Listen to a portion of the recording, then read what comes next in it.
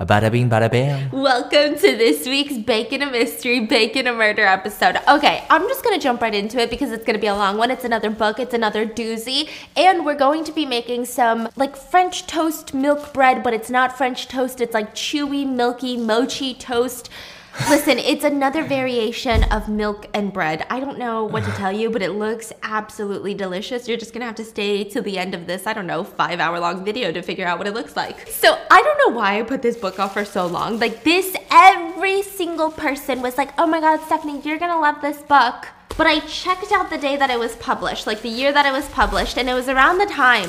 And I feel like thriller books, they all go through these trends. Like, you know how we had the Hunger Games trend? Well, the thriller mystery books, they all went through a trend of like the unreliable narrator, domestic thriller, suspense, like, oh my God, the police will never believe her because she's had like a history of mental illness and she drinks a lot of wine.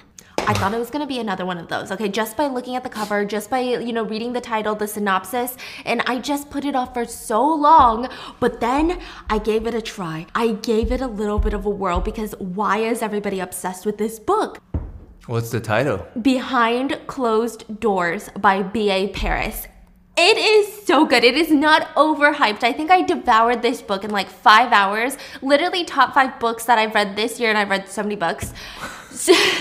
Okay, B.A. Paris is a freaking queen. I don't even know what to say. I believe this was her first published book ever. This was years ago. She has now like 4 or 5 more books. One of them recently came out. I already picked up The Therapist, which the whole synopsis of that is like the juiciest thriller ever. It's about a couple who move into a home. And before they moved in, a therapist used to live there. But nobody wants to talk about the therapist. Nobody wants to talk about what happened in the house before the therapist moved out. Like, it's the weirdest thing. Is it not so eerie? Like a therapist's secrets? Are you freaking kidding me? Sign me the fork up for spooky season. Anyway, I digress. B.A. Paris, her writing is off the charts. Like, her books, I'm gonna link them in the description and in the pinned comment, but wow, amazing. So with that being said, let's just get into the highly requested book, Behind Closed Doors. This is again one of those books that constantly switches from the past and the present until the two timelines merge together in the end. And I'm like 50-50 with these past and present timelines. You know this.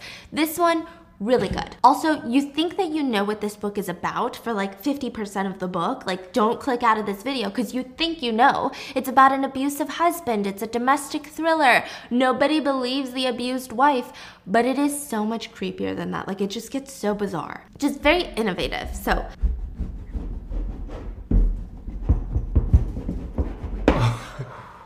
get a chunky slice of bread and just submerge it in milk because who doesn't love soggy bread? Anyway, trigger warning, there's a lot of domestic violence and a lot of domestic abuse. A lot of it is not physical, it's more emotional and mental, but it's heavy. So with that being said, let's peer into the fancy dinner party of present time being hosted at the Angel House. Yeah, the couple's last name is Angel. The Angels, we're the perfect couple, you guessed it, okay? And if you don't have an eye for small details, okay, like the champagne bottle being expensive that knocks against the counter, you wouldn't see Grace Angel jump nervously. And Jack Angel smiles at her with a smile that doesn't quite reach his little eyes.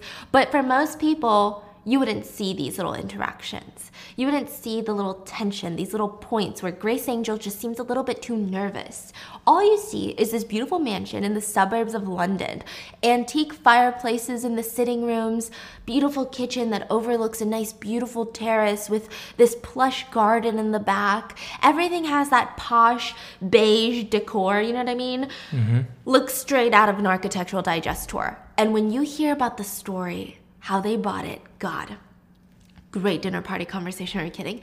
Okay, did you know Jack told Grace to draw a picture of her dream house on a piece of paper when they were dating early on, and then he bought her the dream house and she didn't even see it until after they got back from their honeymoon, and he picked her up and literally galloped through the front door. I would gag. I would gag if I was there. Okay, disgusting. I wish someone did that for me, though. That's what all the guests said, not me. You can't draw, so.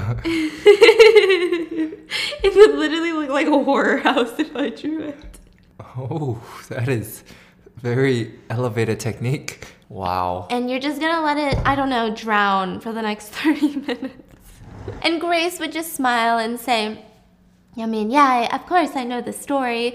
And she would remember feeling Jack constantly telling her that the house was perfect for them, that she had no idea what it meant until she actually saw the house. And then she knew. It was incredibly private, secure, with the best complicated alarm system that money could buy. It had steel shutters on all the downstairs windows, meaning that if you press a button, these steel shutters come closing down and the windows are completely secured with the click of a button. You know, it's kind of a bit strange when you think about it, like being locked down, and you see it. It's locked down during most of the day. But Jack would just tell everyone, oh, it's because of my job, you know? I've had a few bad apples out to get me, which is understandable. So tonight's guest consisted of all of Jack's friends and acquaintances. It was always Jack's friends and acquaintances. Grace didn't really have much friends, but you would never know that, considering this is a polite dinner party and Grace has manners. She doesn't announce, hey guys, we never do dinner parties with my friends because I never fucking have any. No. They were there with Jack's friends. You had Adam, who worked with Jack at the law firm, and his wife Diane, which, side note about the law firm, Jack Angel was a memorable lawyer, a remarkable one. He was brilliant, he had never lost a case, and he only represented victims of high-profile domestic violence cases. So celebrities, athletes, politicians, high-net-worth individuals, domestic violence cases. Adam and Diane were close friends of Jack, and by default, they were close friends of Grace Angel. Then the newcomers, there were Rufus and Esther. Adam and Jack ran into Rufus while they were golfing, and Rufus was good at golf, but he wasn't good enough to beat Adam and Jack, so they really like him. They're like, he's good, but he's not gonna put us in our place, so like, we love him. So naturally, he becomes a friend. But it's Esther that's the most intriguing out of all the dinner party guests. Okay, so you see Diane. She's nice, she's sweet, but she's predictable. She's the one that's like, oh my God, Grace, this is so beautiful, thank you so much. But Esther was the first person to ever step into the Angel house that wasn't falling over herself to compliment the couple on how perfect their house was and how perfect they were and how perfect their food was. She was almost cold when she walked in. She was kind of complicated. Even when she stood in front of this big painting above the fireplace, her face was blank. Everybody else was amazed. Jack was explaining that each of the hundreds of tiny red marks on this massive painting were hand-painted by Grace. All the little silver edges that you see of the red dots, again, hand-painted by Grace. It's called fireflies. Yeah, can you believe it? I can't believe she painted it. You should see all her other work one day, guys. They really are something. Oh, well, where are they? Are they around here? Like, I'd love to see it. No, I'm afraid they're hanging elsewhere in the house. For my eyes only, I assume. And all the guys laugh. Grace says, yeah, for his eyes only. Great. If you guys want to head into the dining room, I have dinner prepped. So Grace Angel has dutifully prepped a multiple course dinner, beef Wellington as the main, with a fancy dessert of souffle at the end. All handmade, all from scratch. The world's best champagne being served at the dinner table. This was considered a casual dinner invite for the Angels. During the dinner, you had the normal conversation pieces, okay? Diane was scolding Grace. You missed another lunch appointment we had. Sorry, I know, but I told you I had a migraine, Diane. Yes, Diane, our Grace here has so many migraines and they just come up out of nowhere. Yeah, but Grace, it's the second time you stood me up. I'm sorry. Well, it's okay. I mean, I'm sure we can reschedule for next Friday. No big deal to make up for it. Are you free, or another migraine or dentist appointment gonna come up that you suddenly forgot about? No. Next Friday sounds perfect. Good, and maybe Esther wants to join, right, Esther? So it was settled. Grace, Diane, and Esther were going to lunch next Friday. Okay, this is all important later. Am I losing you with all these names? No. Okay, good. But honestly, Grace felt really guilty because she knew in that moment that she would be canceling. She would not be showing up. So Grace just turns her focus onto Esther and tries to befriend her. She knows that's what Jack would want her to do. Now, what's interesting is that Esther is put off by the fact that Grace knows too much. Picking up on this, Grace makes it a point to ask her, "Oh, and how old are your children again?" Even though she knows perfectly well how old they are. "Oh, and what school did you say they were attending?" Even though she knew damn well all the answers. And Esther is not latching on to Grace like Diane did. She seems a bit more standoffish, more skeptical of Grace's perfection. I mean, can you blame her? So out of nowhere, Esther asks very pointedly, "How long have you and Jack been married?" "Oh, a year." "Oh, well, I hope you don't mind me asking, but were either of you married before?" There we have it. Esther wants some tea. She wants something to indicate that the angels' lives are not perfect. But sorry to break it to you, Esther is going to leave disappointed because it is up to Grace that Esther never sees anything but perfection inside them. Same goes for everybody else in that room. "Oh, no, Esther, neither of us were married before." I mean, it is an understandable question, though, because Jack is 40 and successful and, handsome and so funny. But, yeah, how he didn't find someone before me is strange, yeah. And Diane butts in, "Esther, we tried to introduce him to so many women before Grace, but nope, he didn't care at all for any of them until he met Grace." "Really? What about you, Grace? Was it love at first sight for you, too?" "Yeah, it was." Why is she acting sus? Is she acting sus?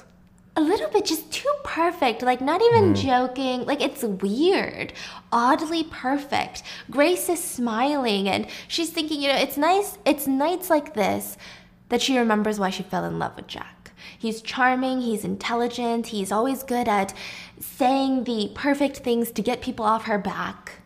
But not Esther. Esther does not quit. She's not one to pick up these social cues and go with it. She'll keep asking you the damn questions. So how did you guys meet? At the park on one Sunday afternoon. Diane's like, "Oh, you have to tell her what happened. Grace, I love this story." Okay, well, at the risk of boring those who've already heard this before, I was at the park with my little sister Millie. We go there every Sunday, or well, we did, and there happened to be this band playing. And Millie loves music. She was enjoying herself. She was dancing in front of the band. She recently learned the waltz. So she got up, stretched her arms out in front of everyone, and just started dancing as if she was dancing with someone. Some park goers, they were happy to see herself enjoying herself, but I could see that some people were feeling uncomfortable. And I knew that I should probably call her back to sit back down, but there was a part of me that didn't want to. How old is your sister? Oh, 17, Esther. Nearly 18, actually. Oh, so she's a bit of an attention seeker then. No, she's not. It's just, she must be. Most people don't usually just get up and dance in the park, do they? The whole table turns awkward, and Jack interrupts. Actually, Esther, Millie has Down syndrome, which means she is often wonderfully spontaneous. The energy is incredibly awkward, and Grace tries to save the day. Anyway, before I could decide what to do, this perfect gentleman comes up from his seat, goes over to Millie, and holds out his hand. Millie was delighted, and they began to waltz, and everyone was applauding, and other couples got up to waltz, and it was just this very, very, very special moment. And of course, I immediately fell in love with Jack for making it happen. And Jack was the gentleman? Yeah. Yeah, but what Grace didn't know at the time was that I, Jack, had watched Millie and Grace the week before at the park, and I had immediately fallen in love with Grace. She was just so attentive to her sister. She was so utterly selfless. I had never seen that kind of devotion in anyone before, and I knew I needed to get to know her better. And what Jack didn't know was that I noticed him the week before, and I never thought that he would be interested in me.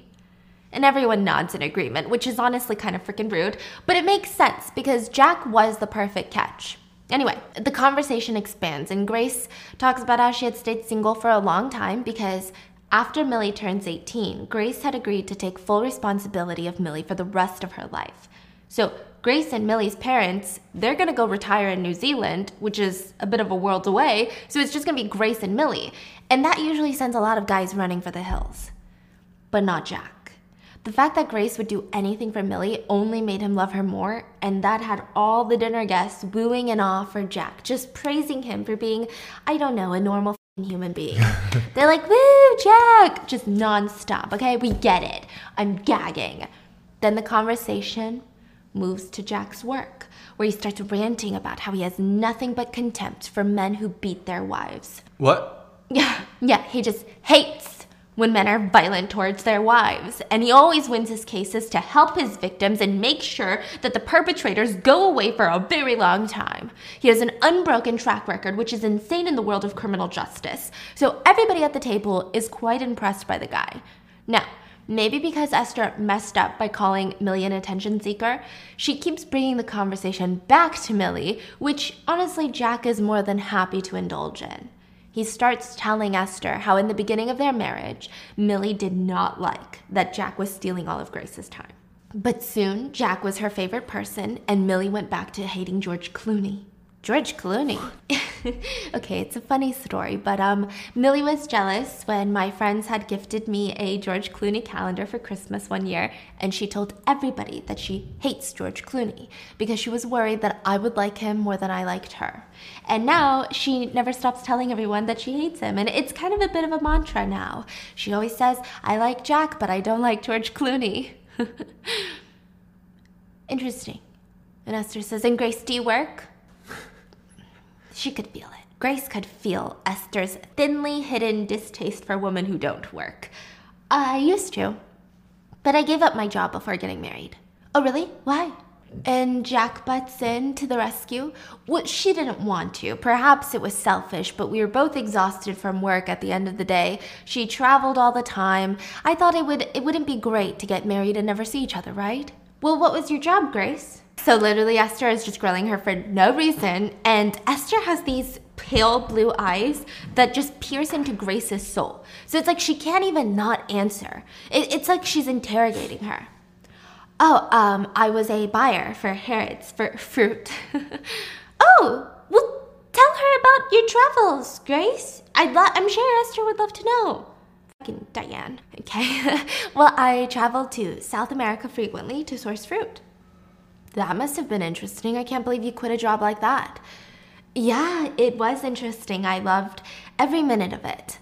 You must miss it then. Not really. I have plenty here to keep me occupied. And Jack interrupts, and as soon as we have Millie to look after, we'll be very swamped. Isn't that right, Grace? Right. So, what do you do all day? What's up with her? Like, what is this, an interview? What's going on? I don't know. Where is my little gloves? She's like, oh, I cook, I clean, garden when the weather permits, I hit bubbles. No, I'm just kidding. And Grace smiles, but she can't help but feel jealous. She kind of wonders what it would be like to be in these other women's lives, to be Diane, or to be Esther, or to even what it would be like to not have Millie. And Grace feels guilty for even thinking that because she would give up the world for Millie, but it's something that she thinks about more and more these days. Then the conversation changes to Adam and Diane's upcoming vacation, a trip to Thailand, okay? They're so freaking excited. Originally, they had been planning to go to Vietnam, but they saw those amazing pictures of Grace and Jack in Thailand, and they just knew they had to go stay at that resort. They were so excited. Jack even forces Grace to show off the beautiful pictures of them hanging out in Thailand.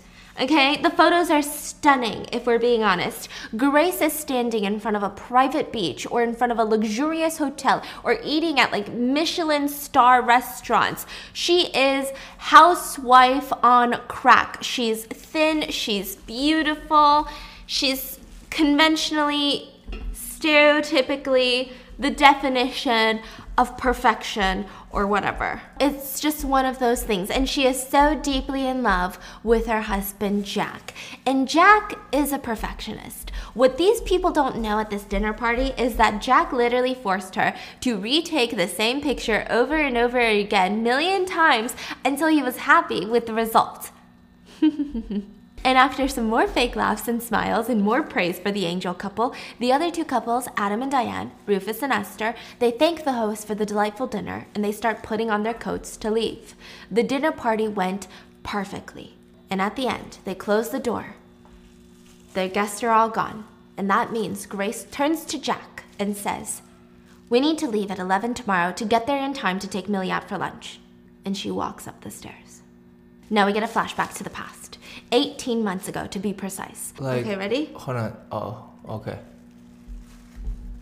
That is so weird. How is that going to brown? So, this is when Grace's life became so perfect. That was the exact day that Jack approached Millie at the park and started dancing with her. Grace fell in love, and she didn't expect anything, okay? Falling in love is easy. It's about 1 to 2 years into it. That is when guys start realizing, oh, you're serious? Like, Millie has to live with us when she turns 18? I thought you were just saying like you love your sister. I didn't know she was actually part of the deal. And they start thinking about how hard their life is going to be and how they'll never have a, quote, normal family. And they go running for the hills. And now that Millie is 17, soon to be 18, I mean, it was going to be nearly impossible for Grace to start dating someone and expect them to be okay with the fact that she's going to be a full-time guardian to her little sister soon. That is, till she saw Jack dancing with Millie. And you know, it's complicated for Grace. In that moment before Jack, Grace was so proud of Millie for mastering the waltz that she just learned a few weeks ago. Ooh, sizzling. And she was just so proud of her. But then all these looks, the snide sneers from everyone in the crowd, she was angry. She was angry that she felt like she needed to stop Millie from having fun so that she wouldn't get hurt. She just wanted Millie to enjoy herself. That was it. Sometimes Grace found herself wishing Millie was, quote, normal, and that made her feel really guilty. 2 dances later, Jack asked Grace if he could sit down with them. And how could she say no? I mean, Millie loved Jack from the get-go, and the two of them, they start talking, and Grace was expecting Jack to bring up his wife or his children, because how could a generous man that handsome at that age not be taken? But he never did, nor did he have a wedding ring on. They talked about Millie's school. Millie goes to a boarding school during the week, comes to stay with Grace during the weekends. And, you know, the boarding school is really expensive, but Grace works really hard to pay through it. It's the only school that treats Millie like an intelligent human, which she is. And then Jack asked to go grab tea, and the rest was history. Grace said it was so easy to fall in love with Jack. Like, he wasn't, you know, he was older, he wasn't much older, but he had this old-fashioned vibe about him. He opened doors, he helped her with her coat, he sent flowers after every date. And most importantly, he was good to Millie. They only dated for 3 months before Jack asked to meet Grace's parents, which honestly was a bit awkward because Grace never had the best relationship with her parents. This is like the whole backstory, okay? This is history on the family dynamic. Grace always wanted a little sibling. She pestered her parents for years and years until they finally sat her down and was like, Grace, we're gonna be honest with you. We don't want another child. In fact, we never wanted any children at all. She got the message. Grace got the message loud and clear. So 10 plus years later, Grace's mom finds out that she's pregnant and she's horrified. She's 46. How can she be pregnant? She never wanted children, and here she is pregnant for the second freaking time. And now she's 5 months pregnant because she just didn't think that she could possibly be pregnant. An abortion would have been illegal, so Millie was born. And even harder for her parents to deal with was the fact that Millie had Down syndrome. But Grace didn't care. Grace fell in love with Millie the second she laid her eyes on her. Oh my God. Whoa! That is beautiful. Yeah, this is What? very... Mother... What was that? I don't know. So anyway, Grace fell in love with Millie the minute that she laid her eyes on her. So when their mom had PPD, postpartum depression, Grace took over all the day-to-day care, feeding her, changing her diapers, everything. When she was just 3 months old, Grace's parents told her, hey, we're putting Millie up for adoption, and we're gonna move to New Zealand and just live life there, be happy. And Grace screamed the roof off their house. She even tried to end her life by overdosing on her parents' pills. Somehow it didn't work. The overdose didn't work. She survived. But it worked in the fact that they didn't put Millie up for adoption. The only condition was that Grace would take care of Millie after she graduated from college. Okay. That looks kind of good. Yeah, like half the bottom is gone, but that's okay. There we go. Wow, it looks kind of runny. Yeah. So Grace is screaming the roof off their house. She attempts to take her own life, and it freaking works because her parents decide, as long as you take care of Millie after college and we get to go retire in New Zealand, then fine. You can do whatever the frick you want. We will take care of Millie for now, right? That is how Grace finds a nice boarding school for Millie, one that wouldn't treat her just like another student and another tuition. And Grace works hard to pay the ridiculous tuition every single year. And their parents were just kind of never in the picture. Like, they were fond of the kids, don't get me wrong. They were not abusive, they were not neglectful. So don't get me wrong, they just were not the type that were supposed to have kids in the first place. They just weren't very maternal or parental in any situation. But because Jack asked to meet them, gonna taste like a tiramisu or something. Look at that. Now, the pretty part is when they cut it, it's like this gooiness just runs out of it. Oh, really? Okay. Yeah, so that's... Ready? Yeah. Okay.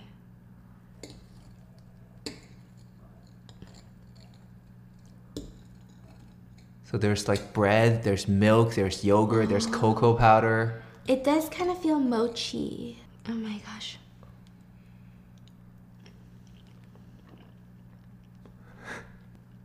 Hello. You know what these problems with these fucking Asian cooking videos? Not too sweet. First of all, it's not sweet. Second of all, it's a lot of work for, Why you keep eating that? it's actually really good.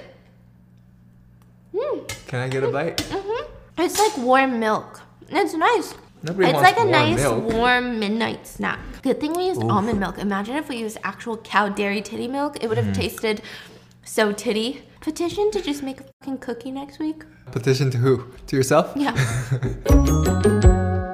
Let's be real, if you've ever had unprotected sex, you know the feeling. But I just remember going to the store to get one, and it just felt weird. Like I should be embarrassed about it, but like why? Well, Julie is hoping to help with that. Julie is the emergency contraceptive company for the next generation. Julie focuses on learning and acceptance and not on stigma and shame that usually comes with emergency contraceptives. Julie is an FDA-approved morning after pill that helps stop pregnancies before it starts. It works best when taken right away or within 72 hours of having unprotected sex. I love that Julie focuses on the mission, that women deserve products that are easy in every way, easy to find, like easy to take, easy to relate to, easy to understand. So that's the way Julie works. Julie stops your body from releasing an egg using the same active ingredient as Plan B. Essentially, Julie works by preventing or delaying your ovulation. With no egg, there's no fertilization and therefore no pregnancy. And it's no risk to future fertility. You can find Julie at Walmarts across the US, or you can order online to have more for the future, just in case, because, It's legal in all 50 states. You don't need an ID, prescription, or credit card to get it. You can go to juliecare.co to learn more or find Julie at your nearest Walmart today. That's juliecare.co to learn more. Jack asks to meet them, and Grace agrees because she suspects that her parents were more than pleased with Jack. They'd be very excited to know that he's someone that they could trust Millie with. Jack was the perfect boyfriend. He knew how to get along with both parents, and it went really well. And after their initial meeting, Jack and Grace take a walk in the local park, the same park that he met them. This is like 3 months into dating. And she's like, "What did you think of my parents?" "Oh, they were perfect." That was weird. Grace would hardly call her parents perfect. Like, maybe it's because Jack's parents died when he was younger. Maybe that's why, but they're like not perfect. Most people could agree to that. What do you mean they're perfect? They were just everything I hoped they would be. Okay, it's like definitely because his parents died when he was young, for sure. So he never really understood what a tight-knit family was, because this was not a tight-knit family. Strange, but they keep walking in the park, holding hands. And they stop at that exact spot where they had first met, where Jack had danced with Millie. And Jack gets down on one knee. Out of freaking nowhere. "Grace, will you do the honor of marrying me?" Grace was so shocked by his proposal that she thought he was joking. She's like, "What?" But he kept going. "From the minute that I first saw you sitting in the grass over there with Millie, I knew that you were the woman that I had been waiting for my whole life. I don't want to wait any longer to make you my wife. I wanted to meet your parents so I could ask for your father's blessing." And he gave it to me, happily. Grace is confused and amused that her dad had been so willy-nilly to give his blessing to someone that he just met like 2 minutes ago. But everything felt right. Grace started feeling the happiness, the bubbling up, and she's just... and he's like, "Before you respond, Grace, before you respond, I just want you to know that wherever we live, there will always be a place for Millie. And with that, Grace screams, "Of course I will." And he picks a ring out of his pocket. When you need mealtime inspiration, it's worth shopping Kroger, where you'll find over 30,000 mouth-watering choices that excite your inner foodie. And no matter what tasty choice you make, you'll enjoy our everyday low prices, plus extra ways to save, like digital coupons worth over $600 each week. You can also save up to $1 off per gallon at the pump with fuel points. More savings and more inspiring flavors make shopping Kroger worth it every time. Kroger, fresh for everyone. Fuel restrictions apply. Slips it into her finger. It was a beautiful diamond ring, and it's just the cutest, beautifulest story, right? Well, let me just run you through the happy monologue, because we know it's going to end soon, okay? That we're going to get married ASAP. Grace thought it was crazy to get a wedding done in that short amount of time, but Jack knew friends who had massive, connections. He knew a friend who had this country estate that they could have their wedding in this beautiful vineyard in the back.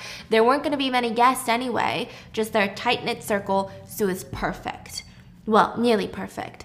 Grace was a little annoyed that they hadn't had sex yet. Oh, and the fact that Jack wanted her to quit her job. Yeah, that wasn't great. But I guess it kind of made sense. She did travel a lot, and they wanted to start their own family right after they started living together, have their own kids. They have to take care of Millie. I mean, it made sense. Jack actually said, "I want you to quit now so that we can have some alone time before Millie comes to live with us." She's like, "Yeah, but that's an extra year of her tuition, and I don't have that kind of money." He offered to pay for it. And they were going to go on their honeymoon, do nasty things when they get back, and then go into the family life. It was all settled. And then Jack had Grace draw her dream house out, just on a piece of paper. How many rooms? Well, where's the study going to be? Upstairs or downstairs? Maybe downstairs with windows like this. Do you think we should have a terrace in the back? What kind of garden were you thinking, like rose bushes? And they sat there and planned out every little detail. And in the end, he said, "Okay, I'm going to buy you your dream house. But you're not allowed to see it until we get back from our honeymoon." Yeah. It's kind of romantic, no? So Grace puts her apartment up for sale, packs her things, had them sent to the movers to the new house, except she just didn't know what the new house was gonna look like. She just had a couple of things for the honeymoon, and that was it, and the wedding, and she was so excited about her future. All her worries, every single worry about being alone, growing old with Millie one day, just the two of them, always working hard to support them, never-ending rat race, like all those worries, they were just gone overnight. Grace felt like the luckiest girl in the entire freaking world. So back to the present. Jack was someone who paid attention to details. He was quite meticulous, if you ask me. Usually, if they had to be somewhere, he would come fetch Grace 30 minutes before, so she would have exactly 30 minutes to get ready. She had already showered, so 30 minutes, that's long enough to get dressed and put on her makeup, all under the watchful eye of Jack. He liked to watch. Grace worked on making sure that she didn't seem excited or happy about going to see Millie. She wanted to seem calm and detached, composed, like a normal woman on a normal day, going about. Well, I don't know how normal it is having a massive wardrobe the size of a room in a fancy house like this, but what can she say?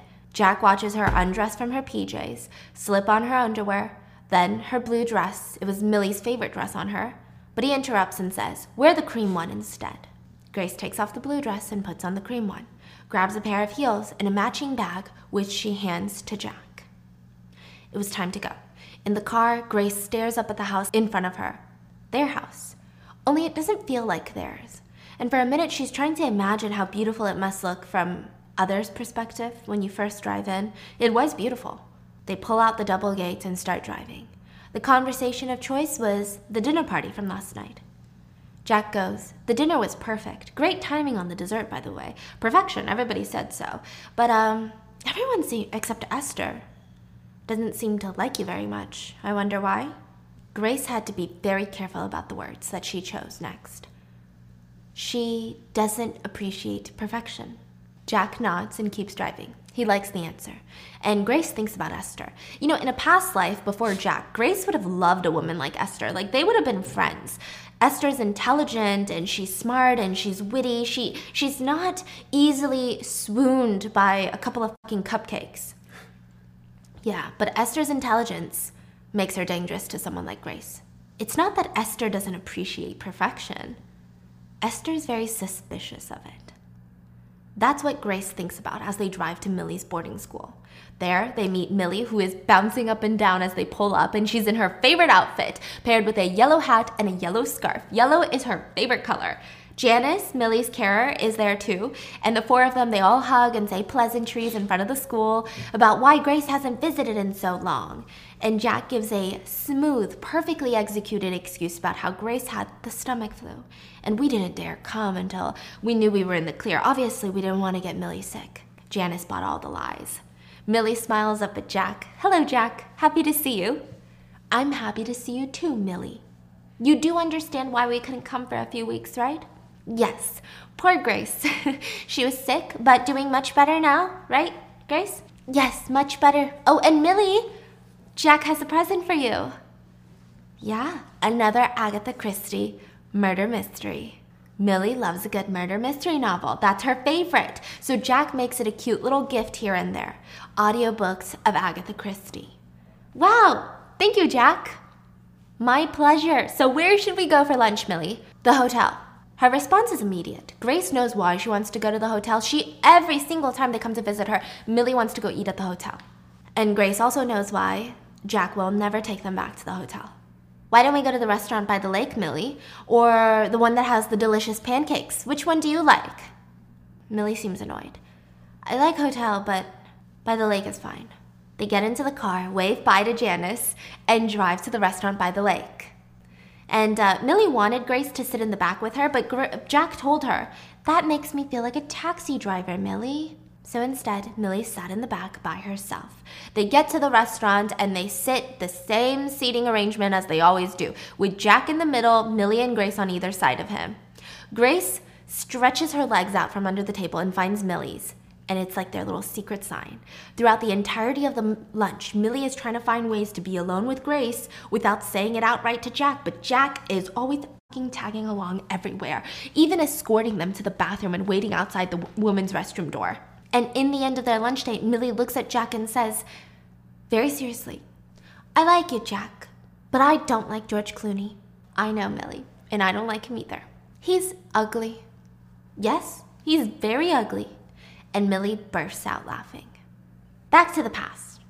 Things were very different then, okay? When Grace first told Millie that she was marrying Jack, Millie was over the moon. She had always wanted to be a bridesmaid. Which, side note, if you're wondering, Jack and Grace did eventually have sex just one time before their wedding, and Jack was busy working on this new high-profile case he signed. A rich, wealthy philanthropist, Mr. Thompson, Anthony Thompson, was accused of domestic violence by his socialite wife.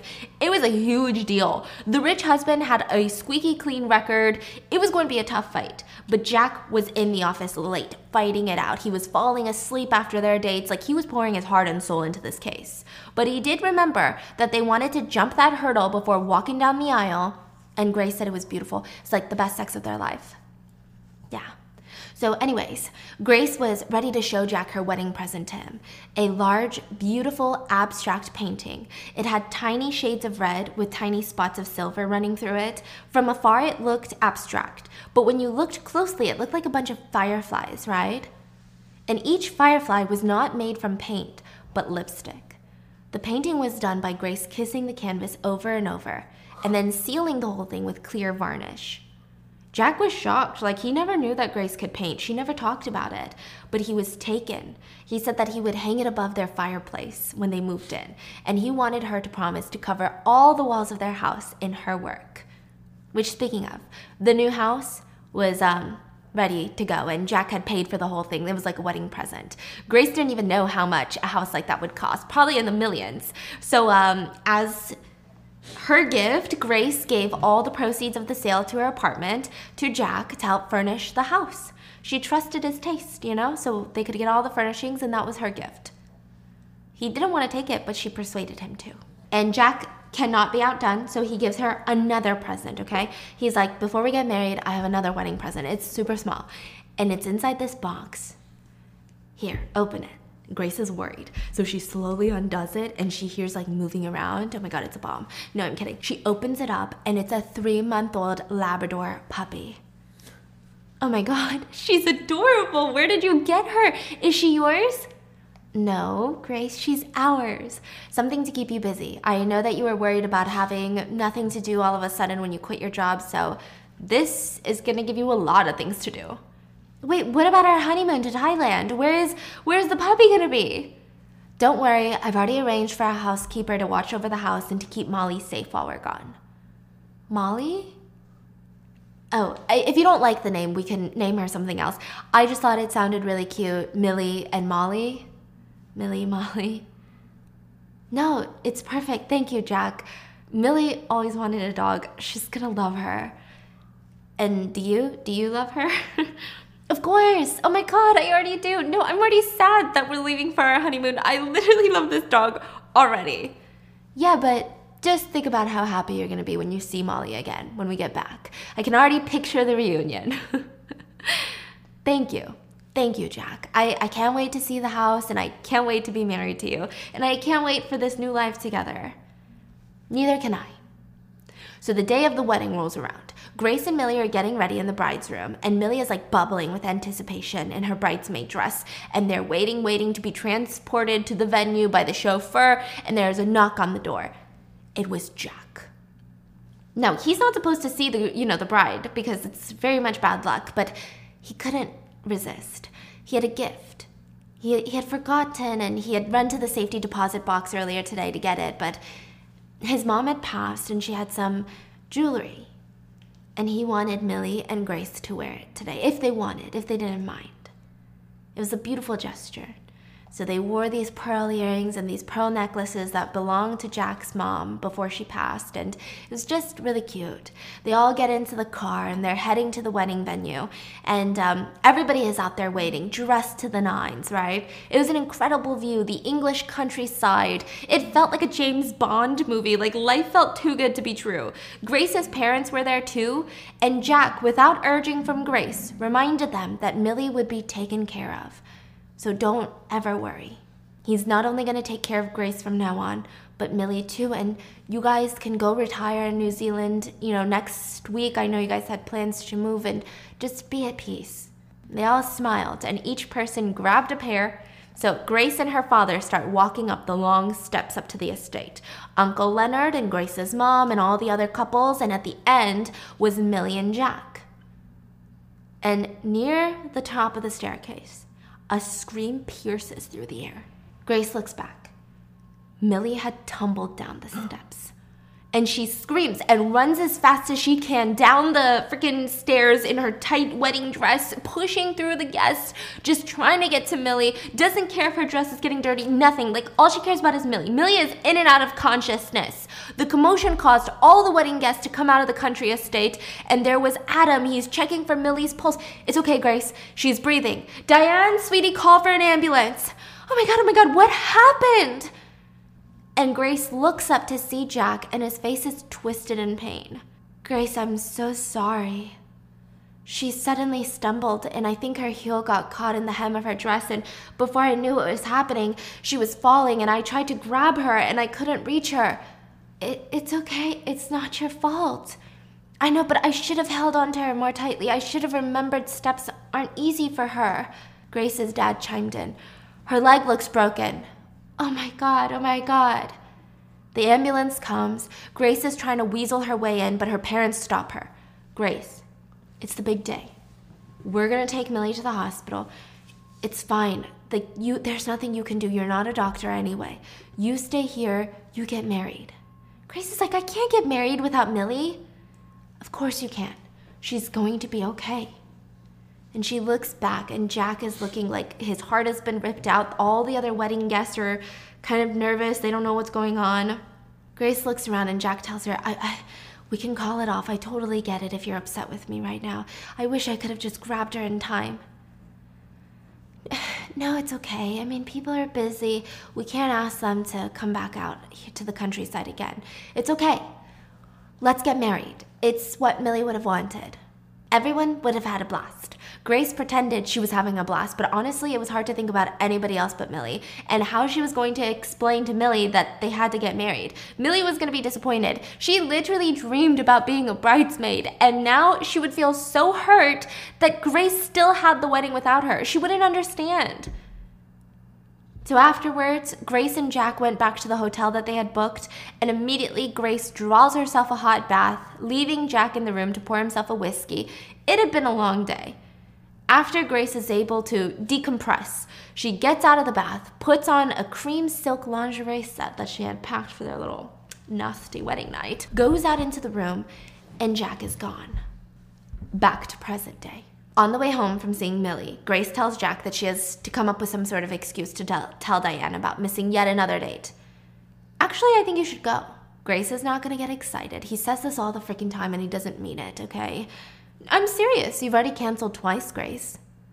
Grace wishes she could roll her eyes, but she stays put. He's just trying to get her hopes up. That's what he does. He says, oh, you can go, let me take you. But then when Friday rolls around, he's going to tell her to put on her prettiest dress and then not take her there. Yeah, her mind is racing, but she just stays put. Even on the car on the way to the restaurant, so now we're fast forward to Friday, Grace is trying not to get her hopes up. So they're going? Yeah, but he does this all the time. Sometimes he drives to the restaurant and then U-turns, laughing at her face. What? Yeah, but they get to the restaurant and they park, and she starts plotting. She starts plotting. This might be the only chance that she gets. It's only when he parks the car she realizes how dumb that she's been. Of course, he's freaking joining her. Diane and Esther are already sitting down waiting for her when the angels walk over and Jack's hand is firmly on Grace's back. They look a little bit surprised that Jack is here, but he plays it off. Oh, Jack, so nice of you to come to say hello. Is it your lunch hour? Actually, I worked from home this morning and I don't have to be into the office till later. I was hoping you guys would let me crash in exchange of me treating you, of course. Of course, Jack, you can join us anytime. Our pleasure. Esther does not seem as excited as Diane. Oh, except now we won't be able to talk about you. I'm sure you have far more interesting things to talk about than me. Esther, don't say that. Besides, you know Grace would only say nice things about Jack, so it would have been boring anyway. Really?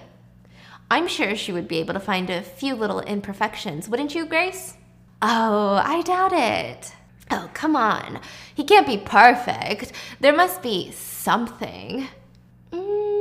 No. Sorry. I mean, I can't think of anything unless buying me too many flowers counts. Or sometimes it's hard to find enough vases to put them all in, you know? Well, maybe it's because you don't have kids yet. Romance goes out the door when the babies come in. Did you guys live together long before you were married? Oh, we didn't have time to live together. Isn't that right, Grace? We got married less than 6 months after we met. Wow. Very quick. Well, once I knew Grace was the one for me, there wasn't any point in hanging around. And Grace, you didn't find any skeletons in his closet once you were married? Not a single one, Esther. Fantastic. They all open up their menus as if on cue and they start ordering. Grace is going on and on about the filet mignon, the fries, the dessert, everything. And the lunch is shockingly normal. Esther even mentions a new bestseller book that just came out, written by Stephanie Sue. Did you guys read it yet? No, I'm just kidding. And Grace is like, oh, no, not yet, not yet. Would you like me to lend you a copy, Grace? Oh, yeah, that'd be perfect. Thank you. And Grace is like, fuck, why did I just say that? Great. I will, drop it off around this afternoon.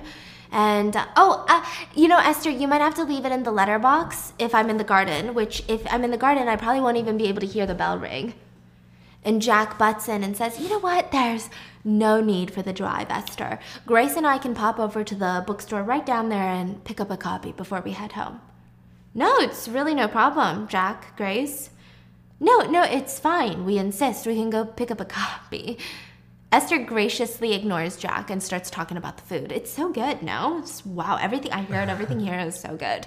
Then near the end, the conversation turns to Millie once again. There's really not much to talk about between these four, if I'm being honest. Esther initiates the conversation. Millie must be so excited to come live with you guys. And Jack says, and we are looking forward to it too. What does she think of the house? She hasn't seen it yet. Didn't you guys move in like a year ago? Yes, but we wanted everything to be perfect before she sees it. Her room isn't finished yet, but I am having so much fun doing it up. Aren't I, darling, Jack? Oh, what color is it going to be? and Jack has this beaming smile on his face. Red. It'll be red, her favorite color. Eat up, darling. The chocolate fudge looks delicious. What? I thought the color is yellow. Grace picks up her spoon, but she feels nauseous, and it seems like Esther notices. She offers to eat some of the fudge, and before they get the check, Esther offers to drive Grace back home so that Jack can just head into the office. But he insists. He refuses. It's okay, Jack. I can just take her home. It's no big deal. It's on the way.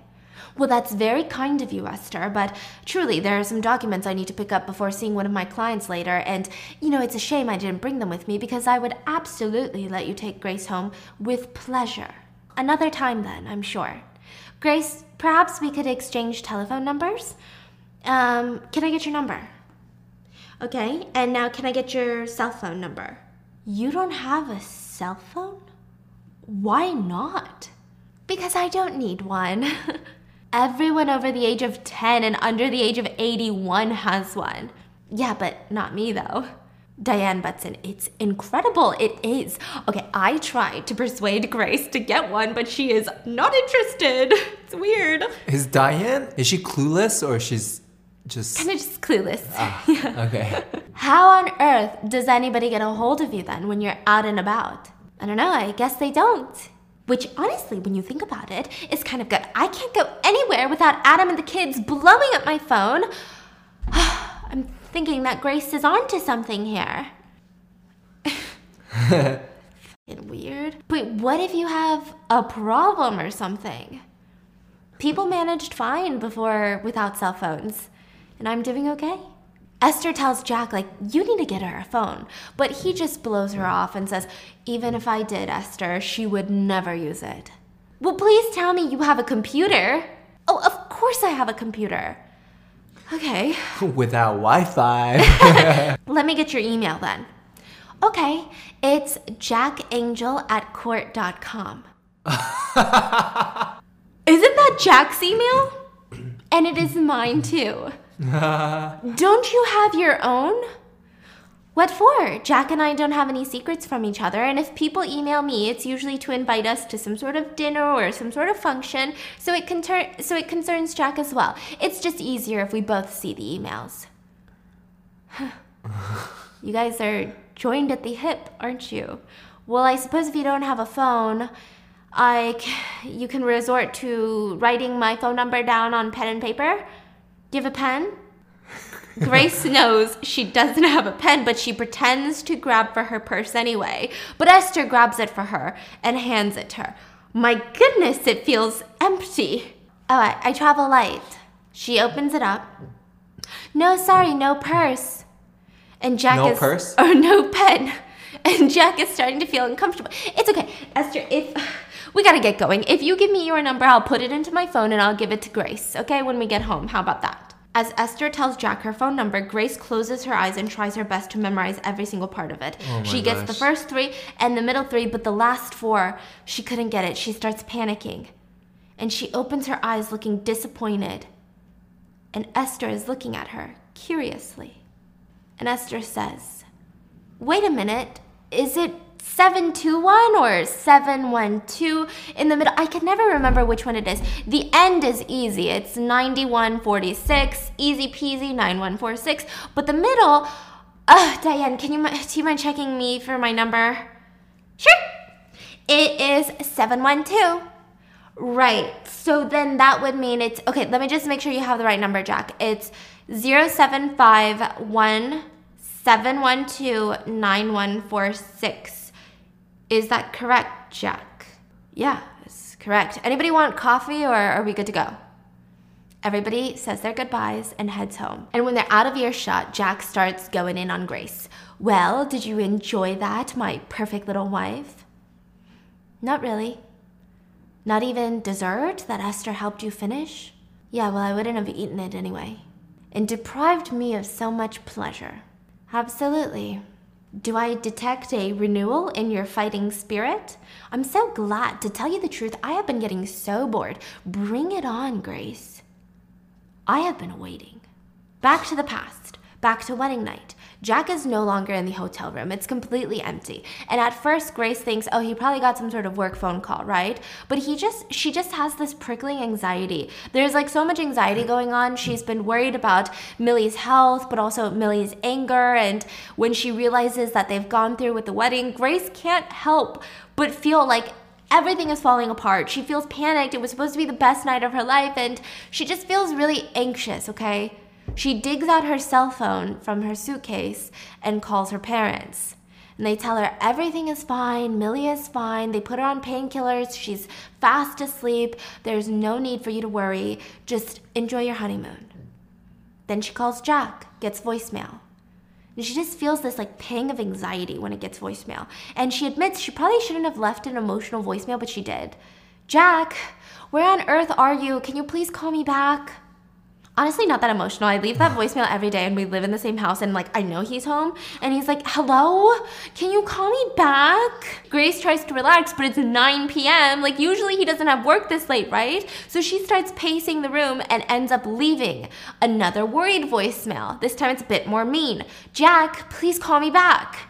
Grace hurriedly puts on her clothes, goes to the lobby looking for Jack, goes to the hotel bar, goes to the parking lot. He's freaking gone.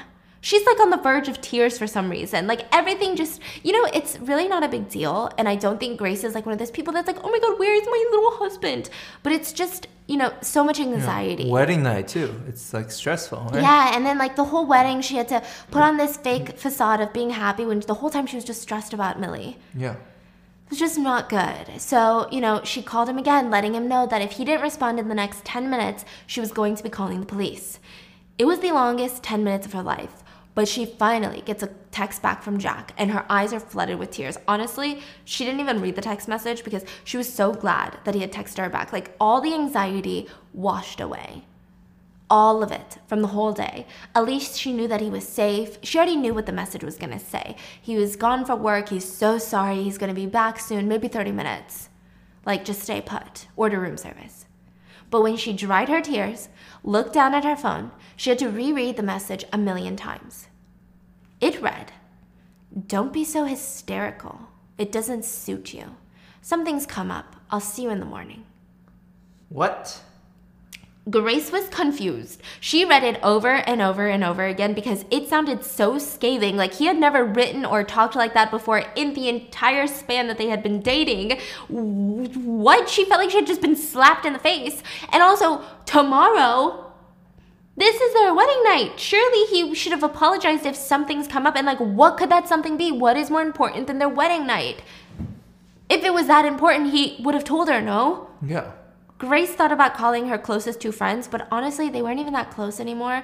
Like, yeah, they were at the wedding, but once she started dating Jack, she really didn't see them as often. You know what happens when you get into relationships.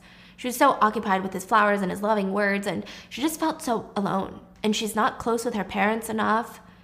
So she just laid there crying, and she tried to reason.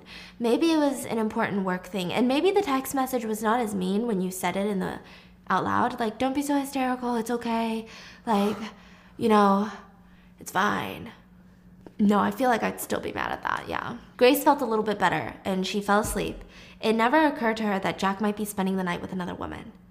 Until the next morning, she woke up at 8 a.m. and he still wasn't there. She called, no answer. She didn't leave a voicemail this time. So she sat there worrying, like, we gotta go on our honeymoon today. We gotta go visit Millie before we head to the airport. Like, all these things are going on. Where the fuck is he? Why is he not apologizing? And then all of a sudden, she gets a text. Meet me at the hotel parking lot at 11.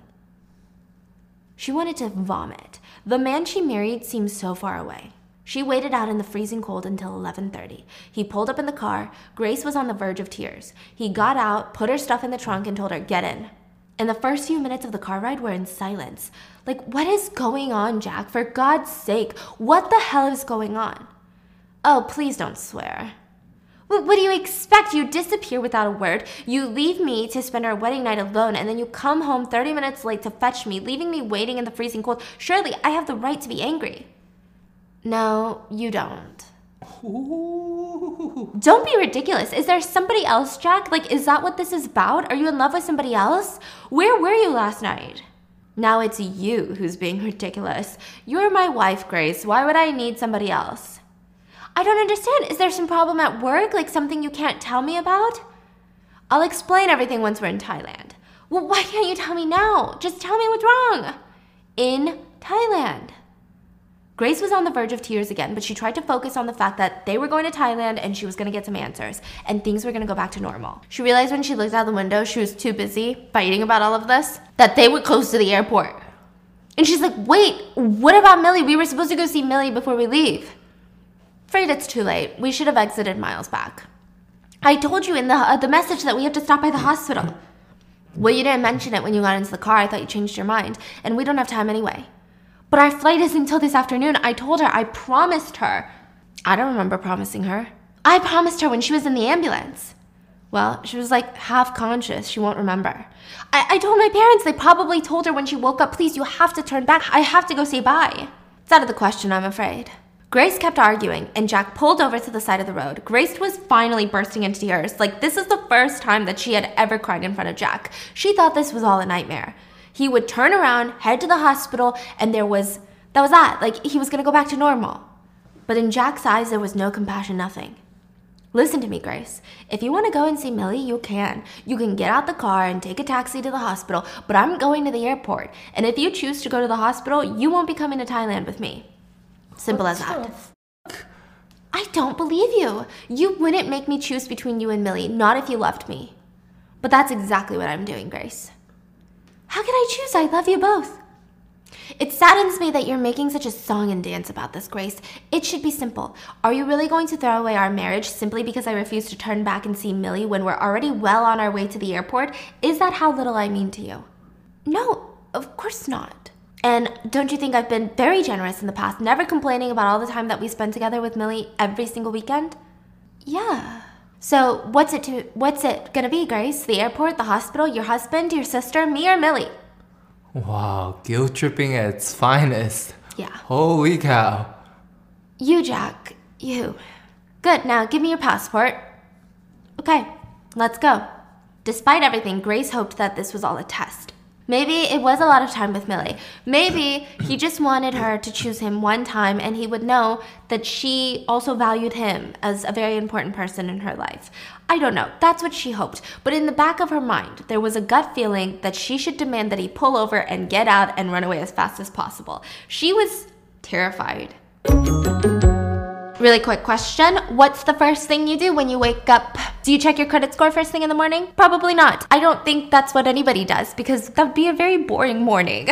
So leave it to Chime with their secured Chime Credit Builder Visa credit card to do all the boring stuff. You can start to build your credit with your own money. Chime reports your payments to credit bureaus to help you build your credit over time. Their members see an increase of 30 points on average, and all of this with no annual fees, large security deposits, or credit checks apply. So start your credit journey with Chime. Sign up only takes 2 minutes and doesn't affect your credit score. Get started at chime.com/baking. That's chime.com/baking. The Chime Credit Builder Visa credit card is issued by Stride Bank NA pursuant to a license from Visa USA Chime checking account and $200 qualifying direct deposit required to apply for the secured Chime Credit Builder Visa credit card. Regular on-time payment history can have a positive impact on your credit score. Impact to score may vary and some user scores may not improve. Out-of-network ATM withdrawal fees may apply, except at MoneyPass ATMs in a 7-Eleven or any Allpoint or Visa Plus Alliance ATM.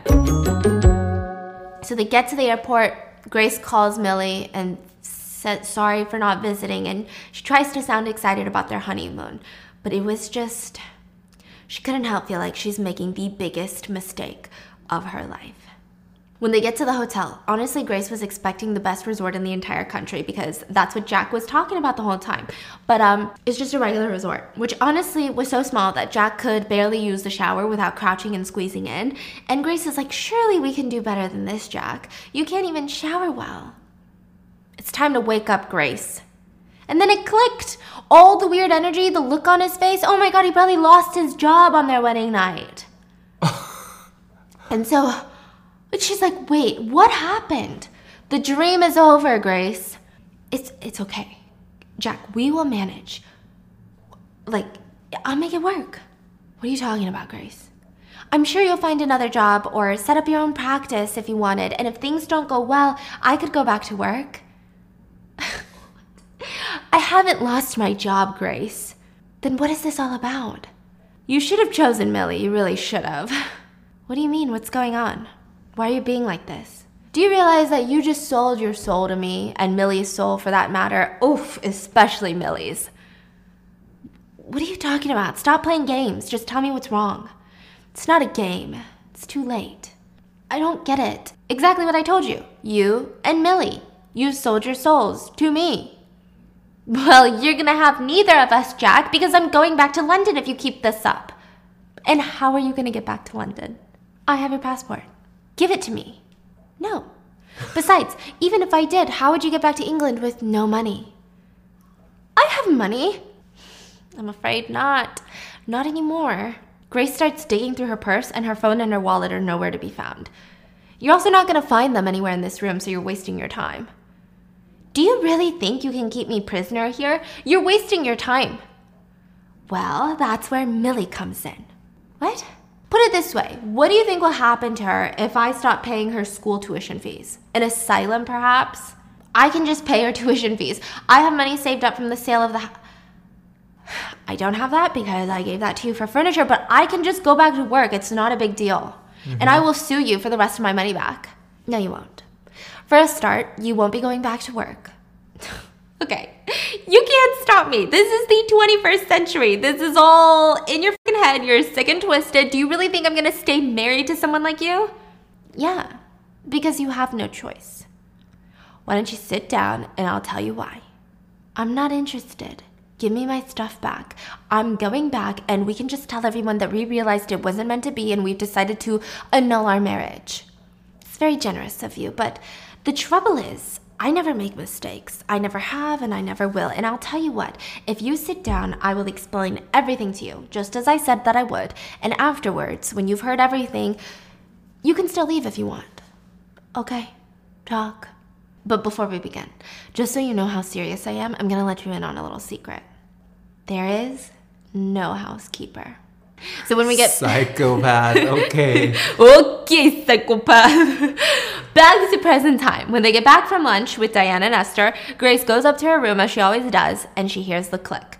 It is a routine at this point, the whirring of the shutters as they come down, and then the sound of the car as he leaves.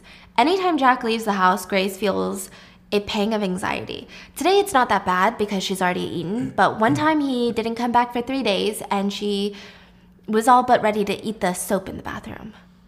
She looks around the tiny room that has been her home for the past 6 months, and it's not much. It's a bed, a barred window, another door that leads to a small bathroom, a toilet, shower, sink, tiny piece of soap, and a towel. That's all there is.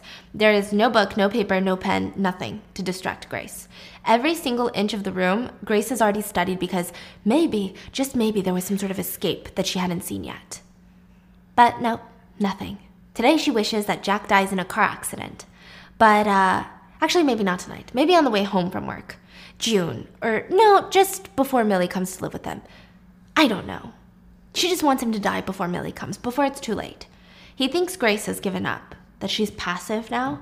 But the whole thing is, she's looking for an opportunity.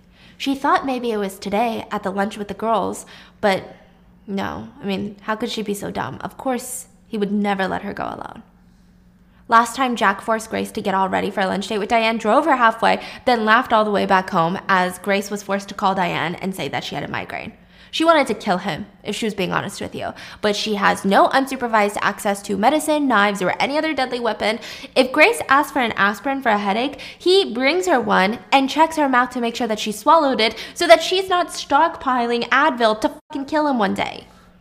She eats all her meals with plastic plates, plastic forks, plastic glass, plastic cups, and when Grace cooks those lavish dinners for their guests, Jack is always there breathing down her neck, and then he locks away all the knives when they're done. But even if Grace killed him, where would that leave her? In prison? And then what would happen to Millie? An asylum? Foster care? Either way, it wasn't good. Every situation never turned out good for Millie. That is why Grace had never mobilized into action, at least not yet. Jack is Grace's jailer. That's what she calls him, making sure she goes nowhere without him, by her side, not even to the restaurant bathroom. Jack thinks if he loses sight of Grace for 0.2 seconds, she would use that as an opportunity to tell everyone in earshot about what was happening. But Grace would never. Because of Millie. Last time she tried to escape and get help, it didn't work. The next time she did, she had to make sure it 1,000% would work. I mean, it's just hard when Jack is more credible than you. Trust me, Grace has tried multiple times, and Jack played it off as Grace being this mad woman that strikes again, and in the end, he gets sympathy for being a patient, loving, caring husband who takes care of a mentally unhinged woman. When he could be with any supermodel he wanted, really. But instead, he chose to, oh no, be with this woman. Everything Jack says is to torture Grace. Literally everything. At the dinner party, when he said he fell in love with Grace because she would do anything for Millie, that was torture. When he said Millie's room was going to be red, well, you'll see what that means. But it was to scare Grace and torture her in front of Diane and Esther. Then the noise. The car was pulling up. Grace had gotten so good at listening to things through the walls, she would literally pinpoint how many steps it took Jack from the garage door to the kitchen every single night, where he would pour himself a glass of whiskey, then he would walk into his study. Sometimes she hears him bringing food for her, but sometimes he doesn't. There's no regularity with meals. There's literally no routine in her life. Sometimes dinner is a bowl of cereal. Sometimes it's a can of spaghetti. Sometimes it's a 3-course meal with a glass of wine. Why? Because Jack said there is nothing more comforting than a routine. So he's going to deprive her of one. But Grace is thankful, because if there's no routine, that means Grace doesn't get too comfortable. She doesn't get institutionalized. She has to think for herself. She has to keep constantly thinking about her next meal. And then clink. The door opens. He's back from work. And that key that Jack has there, and he's in the doorway, and there is just the fucking psychopathic husband. We received an email from Millie's school saying that they would like to speak to us. What could they possibly want to talk to us about? I wonder. I have no idea. Well, we'll just have to go and find out, won't we? Janice already told Mrs. Goodrich we plan to visit this Sunday, and we should get there early for a little chat. I'm sure it's gonna be fine. Yeah, it better be. And with that, he gets and leaves. Grace falls back into bed, angry. She hates that Jack is so damn clever, so damn smart. Every little thing that she has ever told him, he had used it against her. She told him that her parents never wanted Millie, that they were counting down the days of going to New Zealand, that they never were meant to be parents, they didn't want to be around them. Yeah, well, remember the weekend that he asked to go see her parents? It wasn't just to ask Grace's dad for his blessing in marriage, but it was to lie to her parents on the side and tell them, you know, Grace has been talking about sending you guys to New Zealand and maybe sending Millie with you. You guys should go now before she changes her mind about taking care of Millie. Effectively cutting Grace off from any people that could have helped her. And if you're wondering why Grace doesn't just say something at the meeting with Mrs. Goodrich, well, she knows Jack will be expecting it. He's going to have a plan in place. He's probably planning her downfall right now. Not only will Grace end up humiliating herself, but Jack will win and he will get his revenge. Besides, fear is the best deterrent of all, and Jack knows that. Back to the past. Grace is sitting on the edge of the Thailand hotel bed. What do you mean? Exactly what I said. There is no housekeeper. Do you want to hear a story about a young boy? Yeah, if it means that you'll let me leave, yeah, fine. Good.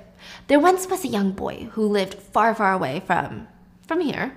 He lived with his mother and father, and when he was young, the boy feared the strong and powerful father and loved the mother.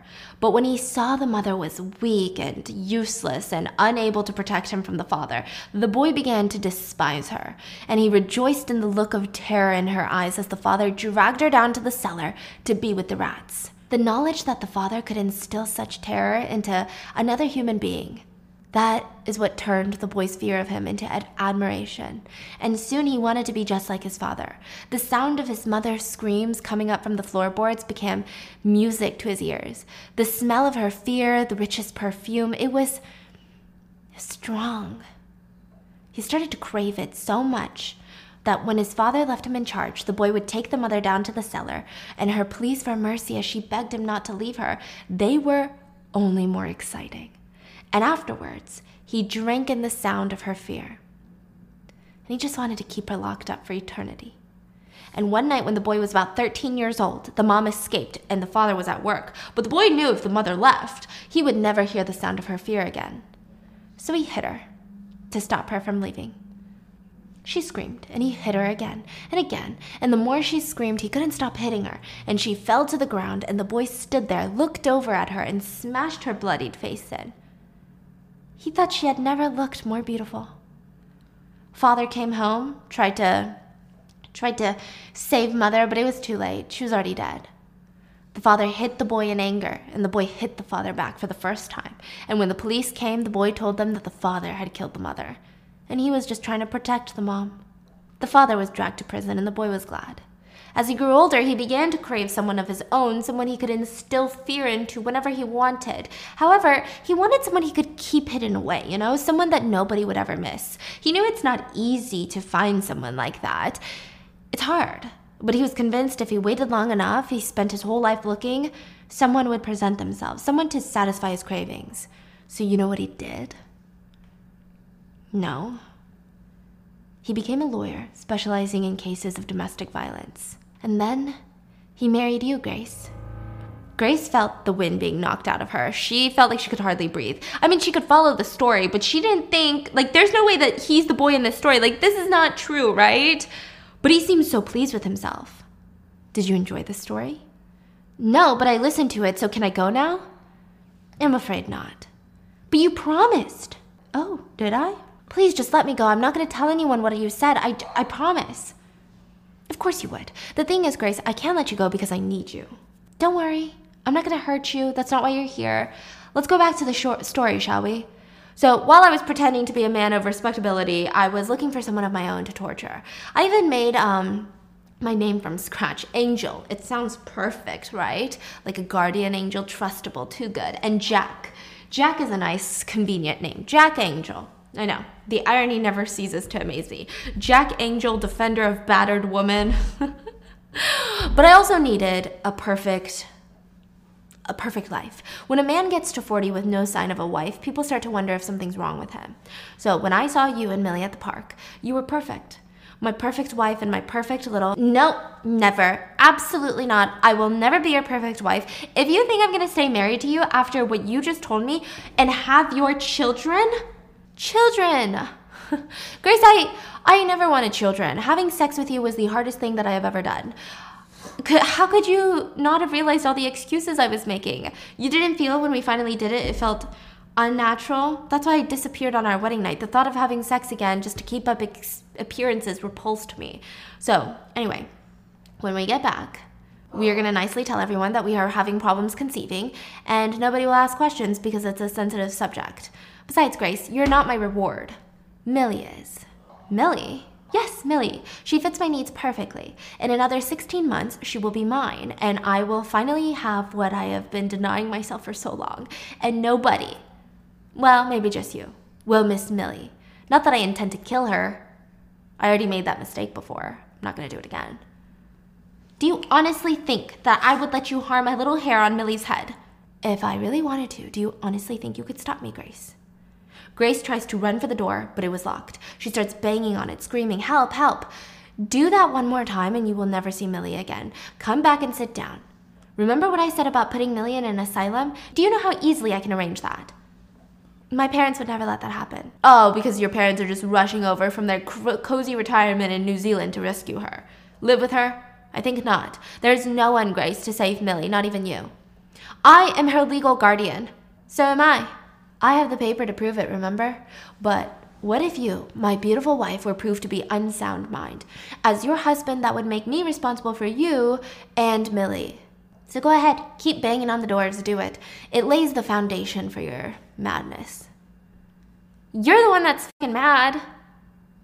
Obviously. I'm gonna give you time to think about what's happened, and when I come back, we can talk again. Well, you're not gonna keep me locked up in here. I just don't want to have to hurt you, okay? For the simple reason that I might not stop if I start. And if you die, where would that leave Millie? And with that, he leaves the room. Okay, slams the door shut behind him. Grace immediately jumps up, starts hammering on the door, banging on it, begging to be let out. She could hear him walking down the hall, leaving to do God knows what. She bangs and screams, and then she exhausts herself, falls to her knees, starts sobbing, and then ends up taking a fucking nap, dude. I'm not even lying to you, okay? She ends up taking a freaking full nap.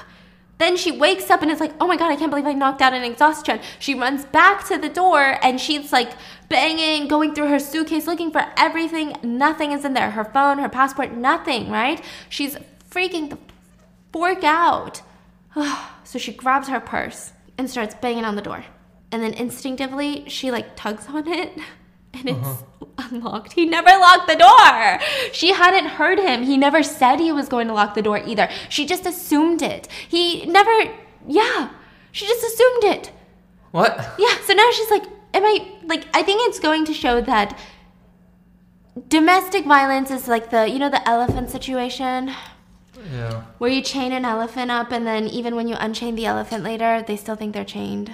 So she runs out all the way to the lobby and she's like thinking about how Jack is probably laughing this whole time that the door's not even freaking locked and she's banging on it.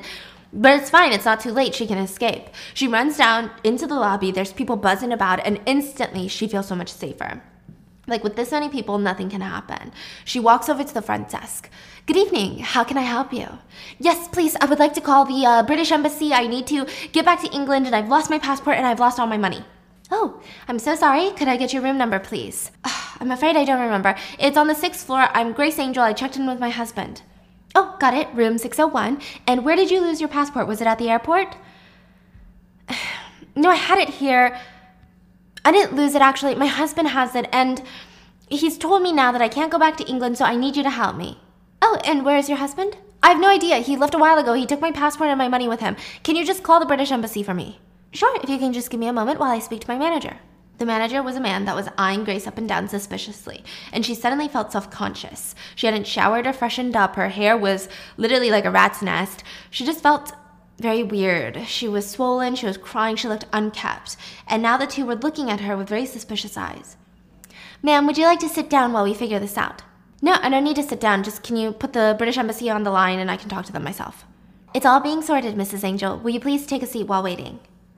And when Grace turns around, she sees Jack heading straight for her. She starts screaming, "Help! Help, please! This man is dangerous!" The once bustling lobby is now silent, staring at her. It's all right, Grace. It's all right. And he smiles at the manager and says, "Thanks for letting me know she's here. Grace, it's okay. It's okay. I've been looking for you. Why don't we go back to the room and maybe you can take your meds and take a nap and you're going to feel much better well rested." I don't need to sleep. I need to get back to England now. Grace, why do you always have to do this? Please. I gave you your passport back at the airport, as I always do, and you put it in your bag, as you always do. You know damn well it's not in there. Fine, okay, you know what? Grace takes her purse and shakes it loose. All the contents spill out, including her passport, her phone, and her wallet. He had put it in while she was asleep. A bottle of pills also falls out. What? No, you put these back in there while I was asleep. You replaced them. You made me think that you locked the door and it was... No. But everyone already knew. Even Grace knew that she sounded absolutely hysterical. Okay, that's enough, Grace. You're causing a scene.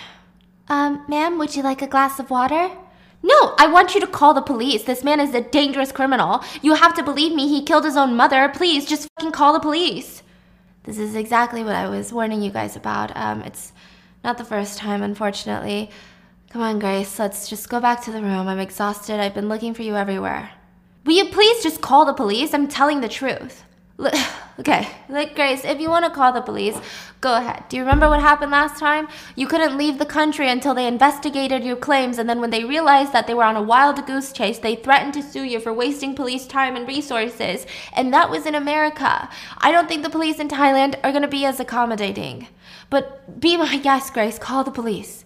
What last time are you talking about? The manager jumped in.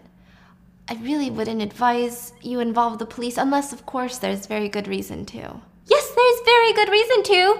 This man is dangerous. Okay, we're doing this, aren't we? We're doing this. Do you guys mind calling my wife a taxi for the airport or something if she wants to go home? Maybe we can go upstairs and help her pack her bags. Yes, thank you. So the front desk receptionist, Jack and Grace, they now step awkwardly into the elevator, and Grace knew that the receptionist didn't think that Jack was dangerous. He had played the role perfectly. He was accommodating enough, like, call the police, again, like, I've been looking for you. He already laid the seeds. He had come downstairs, have you guys seen my wife? Have you guys seen my wife? Looking distressed. I just need to go up there and change into some clean clothes, and I won't be long. Just give me a second while I grab my suitcase. Grace changed, and it worked wonders. She felt mentally and physically refreshed and stronger. But as soon as she was about to walk back into the hallway, she was blocked by an arm and a hand covering her mouth. Did you enjoy that little scenario that I set up for you? I did, and even better, I've killed 2 birds with 1 stone. First and foremost, in front of dozens of people, you have proven yourself to be unstable. The manager of this establishment is right now writing an account of your behavior, so there's a record of it. And secondly, I hope you learned I'm always 1 step ahead of you. Now, this is what I'm going to do. I'm going to take my hand off your mouth, and if you do so much as whimper, I will force feed you enough pills to kill you and make your death look like some sort of unhinged suicide of an unbalanced young woman. If that happens, I will be Millie's only surviving guardian. And I would, of course, keep the promise that she would live in our beautiful house, except now you won't be there to stop me. And who would be there to protect her? He let go of her mouth. Now listen to me and listen well. Each time you try to escape, whether it's hammering on the doors or the walls or speaking to someone or just straight up trying to make a run for it, it's Millie who's going to pay. For example, we won't go back next weekend to see her when we get back to England. And if you try to escape tomorrow, we won't go back the following week, and so on. You'll have the stomach flu or a migraine, or we'll come up with whatever excuse. So if you ever want to see Millie again, I suggest that you do exactly what I say. Grace was shivering. She knew that all of this was well thought out. If Grace didn't come back to get her suitcase, he never would have been able to threaten to kill her. He suggested they come back and get her suitcase. Oh my God, she fell asleep. He never said he locked the door. If she didn't fall asleep, he would have never replaced the passport and phone in her purse. He was always 5 steps ahead of her. She fell into every single trap. And you're wondering if your outcome would have been different if you had acted differently. Let me put you out of your misery. No. The answer is always no. The outcome will always be the same. And the thing is, I know you, Grace, and I know how you're going to act. And before we leave Thailand, you're going to try to escape again, which is foolish, but you're going to try. But you'll learn in the end, because you have to. I'm never going to give in to it, so you can try whatever you want. Grace is sobbing now, but Jack doesn't care. He tells her that he's going to apologize to the front desk and Grace should get some sleep because tomorrow is a jam-packed day. Starting off with an apology tour from Grace telling the manager, the front desk receptionist, that she's sorry about her outburst. It's because she didn't take her meds. And Grace decides that night her best chance is to just escape once they get to England. At least she spoke the language, she had the upper hand, right? She just had to get through Thailand. So back to the present, which, by the way, do you like the past timeline or the present timeline better? I like the present. Me too. Because the past is like kind of predictable. Yeah, because you know where the present is. Yeah, Yeah. Same. Okay, so back to the present. We're just fast forwarding to when Grace and Jack are heading over to Millie's school to have a word with Mrs. Goodrich. And they're both a bit on edge for different reasons. Grace is caring for Millie's well-being and Jack is, I don't know, a twisted son of a bitch. When they get to the office, Mrs. Goodrich and Janice are both there and they're looking super serious. They mention that Millie has been having trouble sleeping and the doctor has prescribed some sleeping pills. Sleeping pills? Yes, to be administered with your permission, of course, as she needs. Grace, I don't have a problem with that as her guardian, do you, darling? If it's in Millie's best interest. No, of course not, but if the doctor thinks she needs them, I just don't particularly want her to become dependent on them. Oh, no, it's nothing too strong. They can be bought over the counter. Here's the drug for reference. This is the name. Thank you. We will definitely take note of the name if you don't mind. We did administer one last night because she seemed particularly disturbed. I hope that's all right. Yes, of course. You already have my written permission to take any action you see fit in my absence. We were just wondering if maybe her anxiety stems from the fact that she hasn't seen the house yet. Maybe she feels anxiety about the future. I doubt it. I mean, she understands we want her to see it when it's complete rather than covered in dust and ladders and half of it under tarp, unless she mentioned something to you. Yes, and we would be more than happy to let her see the house if it's bothering her that much. The only danger is she'd probably fall in love with it so much that she wouldn't want to leave. Or maybe it's the thought of leaving the school that bothers her. After all, this has been her home for the past 7 years. Well, you might be right, Grace, maybe. And she's particularly attached to you, Janice, so maybe if you tell her that you'll continue to keep in touch and visit her once in a while, when she comes to live with us, maybe that would help. What do you think, Janice? If you want, that is. Oh, of course! Millie's become like a little sister to me. Grace feels Jack gripping her hand tightly. Yeah, well, if you can tell her that, I'm sure you'll help calm any fears that she may have. Jack smiles, and he understands what Grace just did, and he is not a fan. And they leave the meeting to be greeted by Millie. The first words out of her mouth are, "Hotel?" "Actually, Millie, there's a new restaurant I'd like you to try. But I like the hotel the best." Jack ignores her, and they head to the car. At the restaurant, not at the hotel, that Millie loves so much, Jack grills Millie on why she can't sleep. She says that she hears flies buzzing in her head. So the pills help, they make her sleep like a baby. They even gave her permission to carry them with her for whenever she needed. And has Molly come back yet? Grace looks away, and Jack gently tries to tell her, "No, she probably will never come back. I bet a little girl fell in love with her so much, found her on the street, and now Molly is living with her from now on. But when you come to live with us, we will get a new dog, a new puppy." "Thank you." Millie is over the fucking moon, and Grace just wants to stab Jack in the chest with a steak knife. And Millie says, "I need to use the restroom. Grace wants to come?" "Yes, I need to go as well." "Perfect then. We'll all go." And just like that, all three of them find themselves heading to the restaurant toilet. Grace just wants to scream at everyone that her husband is a psychopath and that they're all in danger, but she can't. Not when Millie's life is at stake. If it weren't for Millie, Grace would have already ended her own life. She was sure of it. But Jack made it clear it's Millie he wants, not Grace. So back to Thailand we go, to the honeymoon. Oh yeah, we're going real bad, like whiplash, bro, okay? Grace is forced to make her rounds of apologies, which is not only humiliating but infuriating and preventing her from trying to get help again, because who's gonna believe her now after she just apologized? Like, who? So it's settled, she's gonna go escape in England. Now, after that, they go all around Thailand, taking pictures. Literally, Jack forces Grace to pack a bag of bikinis so she can change into bikini after bikini after bikini on private beaches to take pictures so that they can show friends later. Yeah. He takes her on excursions. He literally takes her out to restaurants just so she can take pictures in front of the food. And it's a lot. Like, it was really gross. And then when he was out and about and they weren't taking those pictures, Grace would be locked into the balcony and barricaded with furniture. So she would just be forced to sunbathe in the balcony because Jack wanted her to get a natural tan before they come back to the US. And it was kind of sick doing all the pictures. It made her so depressed because that's how she had imagined her real honeymoon to be. Just her reading books on the beach, lounging about with this charismatic man that she fell so in love with, but nope. And every time she brought out those Thailand pictures later on at dinner parties, she just literally wanted to kill herself. It was just so bad. Sometimes at the restaurants, Jack would lean over and say, "Go on, Grace. Tell them that you're being held hostage and I'm a monster and I'm dangerous, a killer, I'm holding you prisoner. But first, why don't you look around this beautiful restaurant, the wonderful food you've been devouring, washing it all down with that nice bottle of wine. Do I look like a monster or a killer?" I think not, but if you want to, go ahead. I'm in the mood for some fun.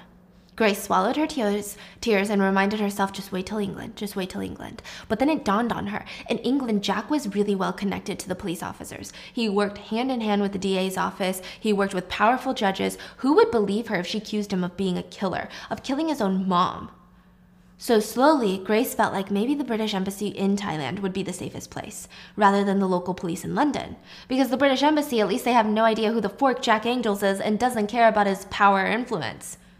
So while Grace was forced out on the balcony, she had heard her neighbors next door and they spoke Spanish, and it was a young couple. They sounded nice, right? And they listened to music that a lot of young couples would listen to. Young couples would be sympathetic to Grace, especially if there was a girlfriend involved, right? Right? So, she tried another escape. And it didn't work, obviously. The rented room next to her was not a young couple. It was a movie that was playing on repeat, and it was Jack that opened the door in front of her face.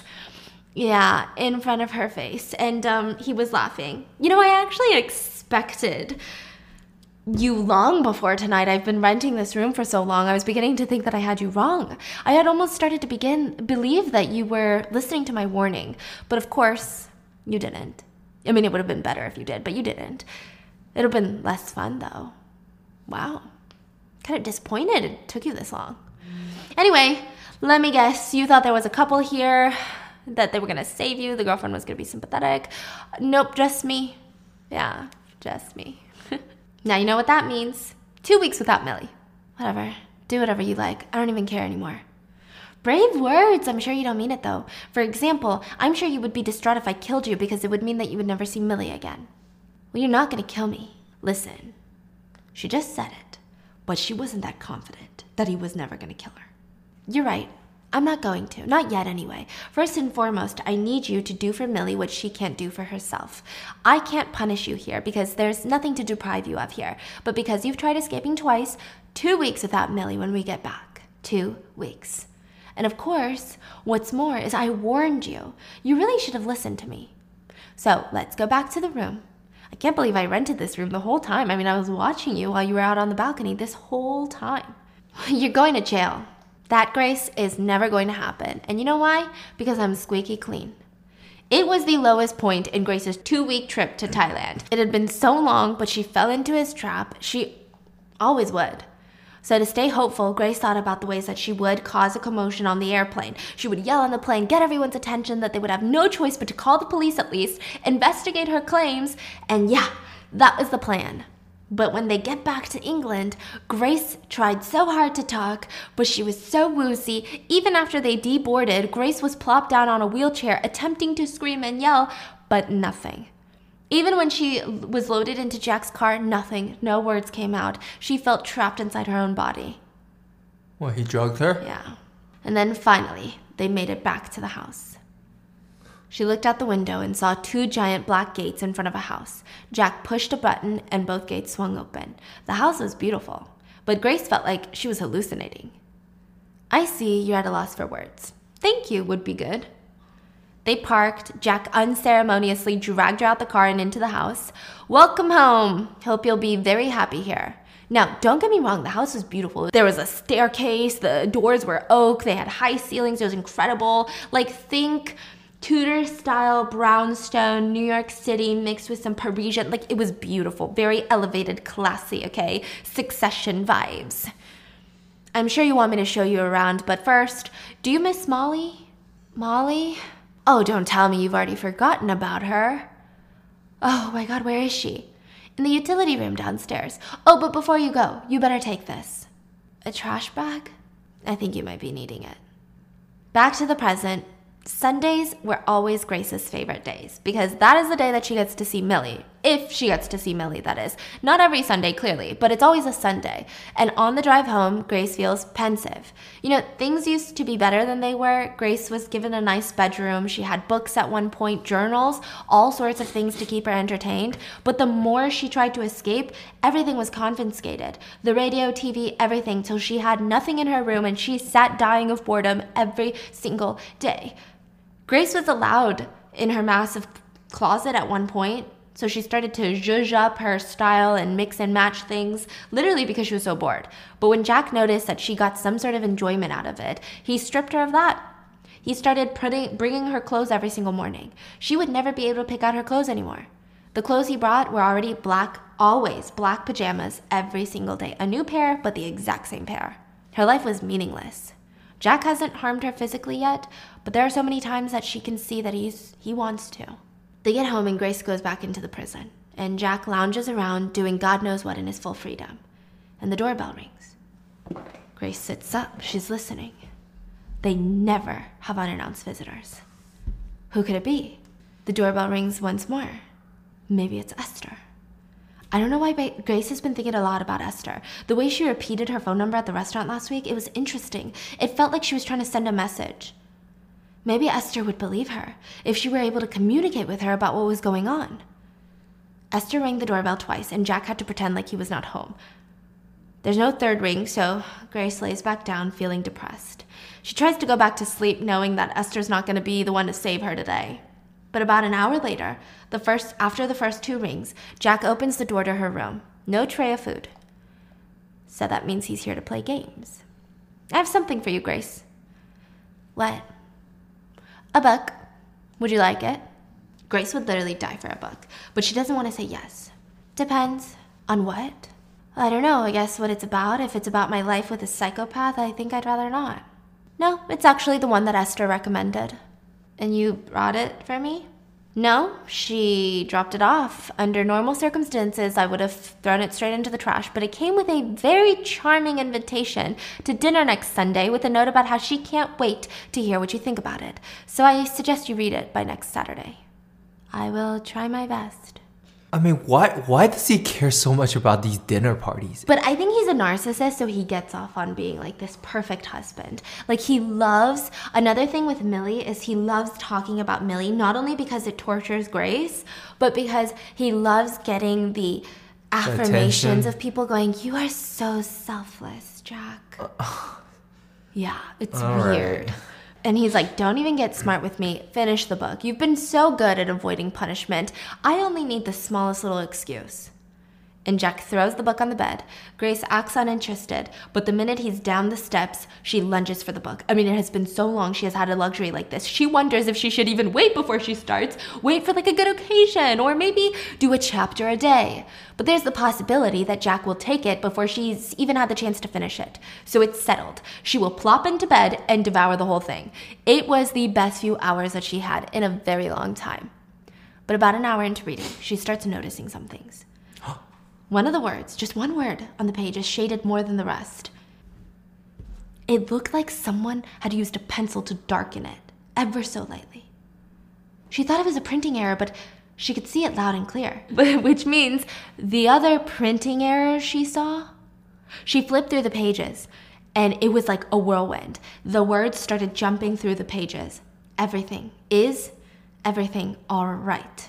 Was Esther sending her a message? Is everything all right? Is everything all right? She starts flipping through more. Do you need help? Grace feels alive again, but the feeling quickly dies when she realizes she has no idea how to tell Esther that she's not okay without Jack knowing. Should she shade, yes, get the police into the book when she gives it back? But the police might not even be helpful if they're Jack's friends. Look at what happened in Thailand. Besides, he would never return the book to Esther without checking it first. Which reminds her, he wouldn't have given her the book without thoroughly checking it in the first place, which means he's seen the shading. Oh my God.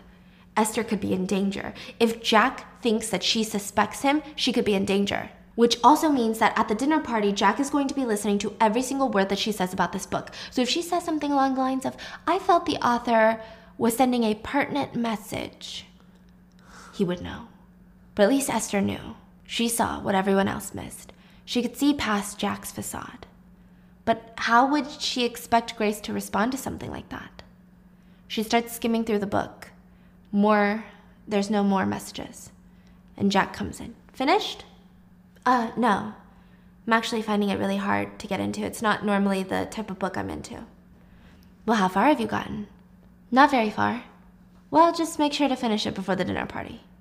It seems like Jack is excited to have Grace dig herself into a hole. But Grace is getting too clever for her own good.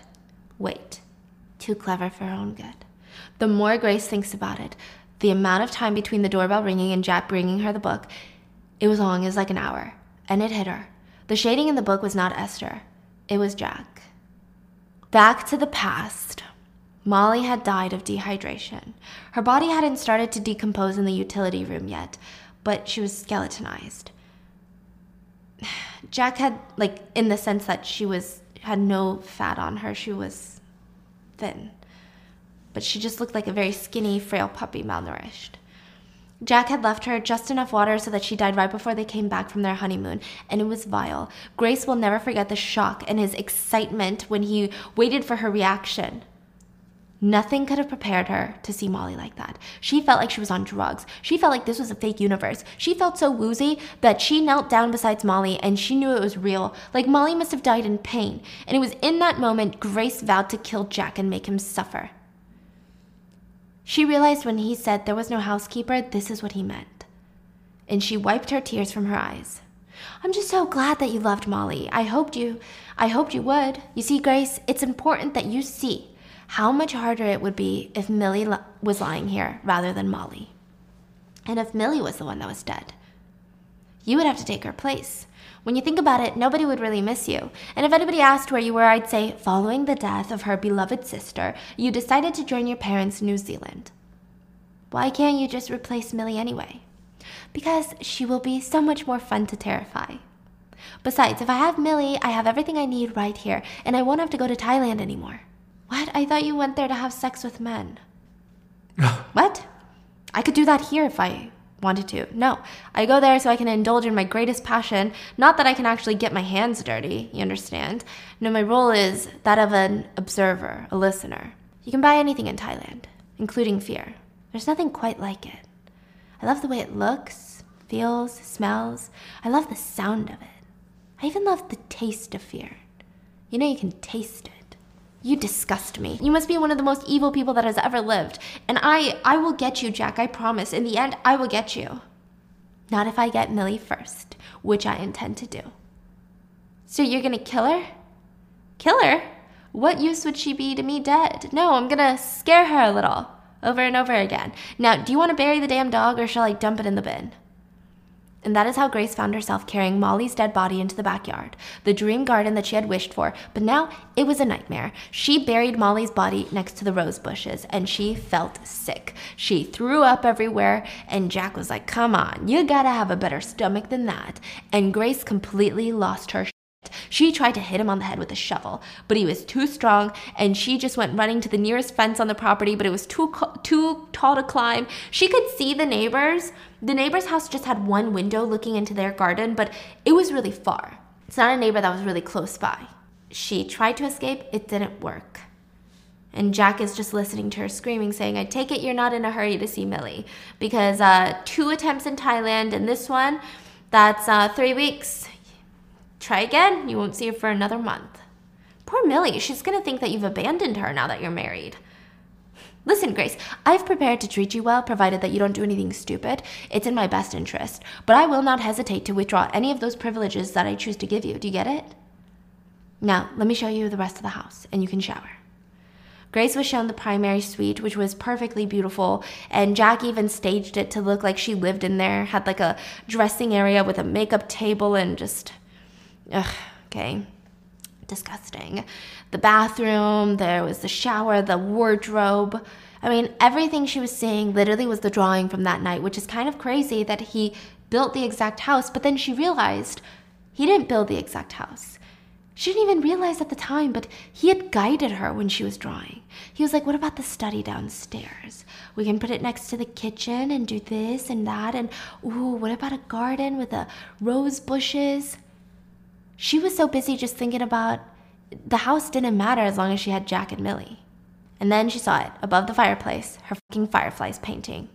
Spent hours kissing a canvas for the man that she thought she loved, and she felt sick to her stomach. And when the tour was done, Grace was locked upstairs in one of the guest rooms. This is where she would be locked up for months with nothing but her thoughts and a bathroom. She did try to escape one more time after being in the house for about 48 hours. So yeah, that was a month that she would go without seeing Millie. Grace made another attempt about a month later because the doctor came, and she tried to tell the doctor that Jack was evil and holding her hostage. And the doctor brought up her suicide attempt when Millie was 3 months old, and also the report from the Thailand hotel and how she's unhinged. So everybody was treating her like she was unhinged. So finally, after 5 long weeks of not seeing Millie, she went to go see Millie, and the whole time Jack was breathing down her neck. But the first lunch that they ever went on to, Jack took them to a hotel restaurant, and this was Millie's favorite restaurant. Let me tell you why. Because Millie wanted to be alone with Grace, and Jack never let them be alone. But the hotel restaurant had two restrooms. Like all the other restaurants that they went to, the restrooms were right next to each other, you know? But this hotel restaurant had the women's corridor on one end, the men's corridor. It was like a very long hallway on opposite sides of the restaurant. So for Jack to walk them to the bathroom, it was just weird. You know, like he would have to get up and go near the women's restroom in front of everyone in the restaurant. Nobody liked that. So Millie asked Grace to take her to the restroom.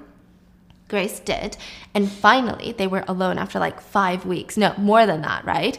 And immediately when the door shut, Millie starts whispering to Grace, Grace, Grace, Jack is a very bad man. What? He pushed me down the stairs. No. Shh, no, Millie. Jack wouldn't do that. Grace believed Millie, but she needed to make sure that Millie acted like she still liked Jack to his face. He pushed me, Grace, at the wedding, at the house. He pushed me hard like this. He pushed me. He broke my leg. Shh, no, Millie. Jack is a good man. No, he's not. He's a very, very bad man. But you can't say that, Millie. You haven't told anyone, right? What you just told me, you didn't tell anyone?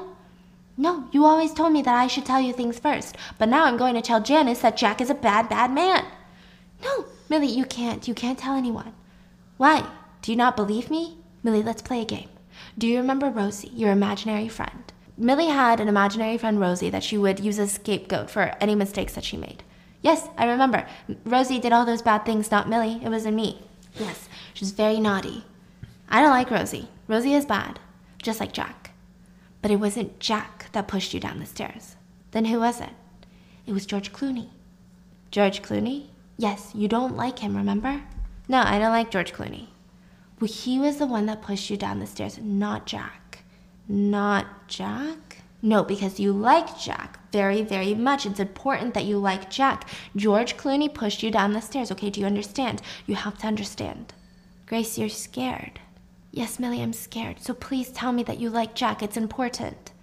I like Jack, and I don't like George Clooney. No, you don't. He's bad. He pushed me down the stairs. Yes, but you can't tell people George Clooney pushed you down the stairs. You can just tell people that you like Jack, but you don't like George Clooney, okay? I get it. Okay, it's our little secret. Don't worry, Millie will help you. And when they get back to the table, Millie beamed at Jack, and before they parted, Millie said, I like you, Jack, but I don't like George Clooney. And he said, that's fine by me, I don't like him either. And Millie couldn't stop laughing. Because George Clooney is Jack, Jack is George Clooney. Now we're back to the present. It's time for the dinner party, hosted by Esther and Rufus. Thankfully, Jack never took the buck away and Grace could finish it in time. Dinners with friends were nice because it was nice for Grace to feel normal once in a while. You get to eat, but it's also safe, but it's also a minefield of dodging pressing questions about why you never leave the fucking house and why you have no phone and things like that. Anyways, Grace gets ready for dinner while Jack watches and wants her to wear the red dress tonight. And when she's done, she picks a bag, passes it to Jack, who inspects it. He inspects every single bag to see if she's hidden some paper or a piece of note or something in there. But nope, nothing. It's time to party. Diane and Adam are going to be there, so tonight it's the same 6 people at the dinner. Conversation flows as usual. And Esther says, you look pensive tonight, Jack. Oh, sorry, was I dozing? I was just thinking about how much I'm looking forward to Millie coming to live with us. Oh, it can't be long now. 75 days. Did you know that, Grace? Just 75 days till Millie moves into our lovely red room and becomes part of the family. Oh, I didn't know it was so soon. Grace feels really tortured all of a sudden. She feels like she needs to work faster. Reality is setting in. 75 days she needs to do something before Millie gets there because then it's too late.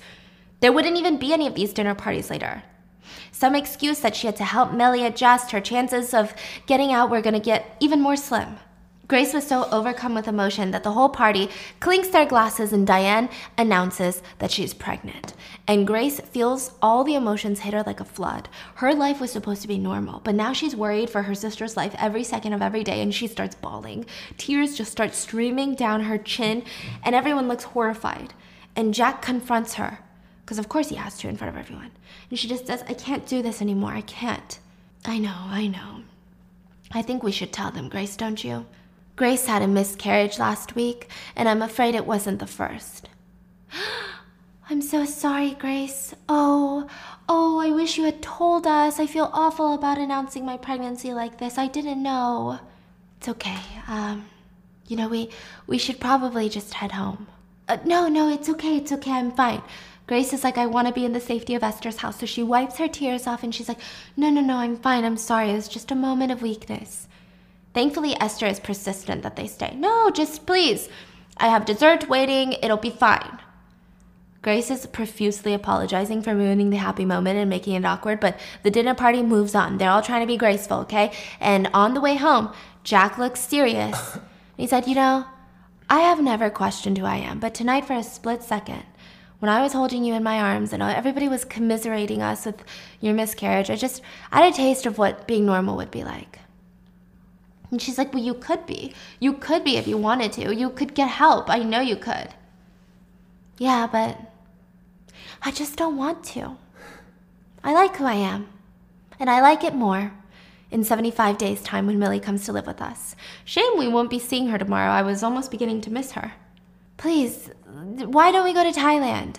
I can't. I have that big Thompson case coming up for work. Besides, 75 days is not too long to wait for Millie. Now get moving. And Grace starts moving upstairs. But he says, Grace, not upstairs. Do you want to see Millie tomorrow? Then sleep in the basement. Grace grits her teeth and heads into the basement.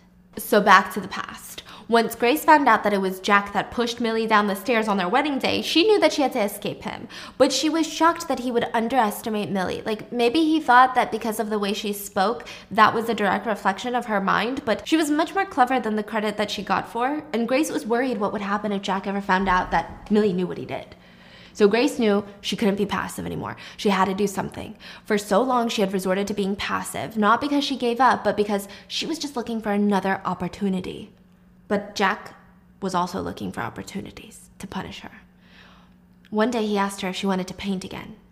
You know, a cure to boredom, but on one condition, that I get to choose what you paint. She's like, what do you mean? You paint what I want and you paint nothing more, nothing less. Well, it depends what you want me to paint. A portrait. A portrait? Yes, you've painted faces before, haven't you? A few, yeah, but just say yes or no, Grace.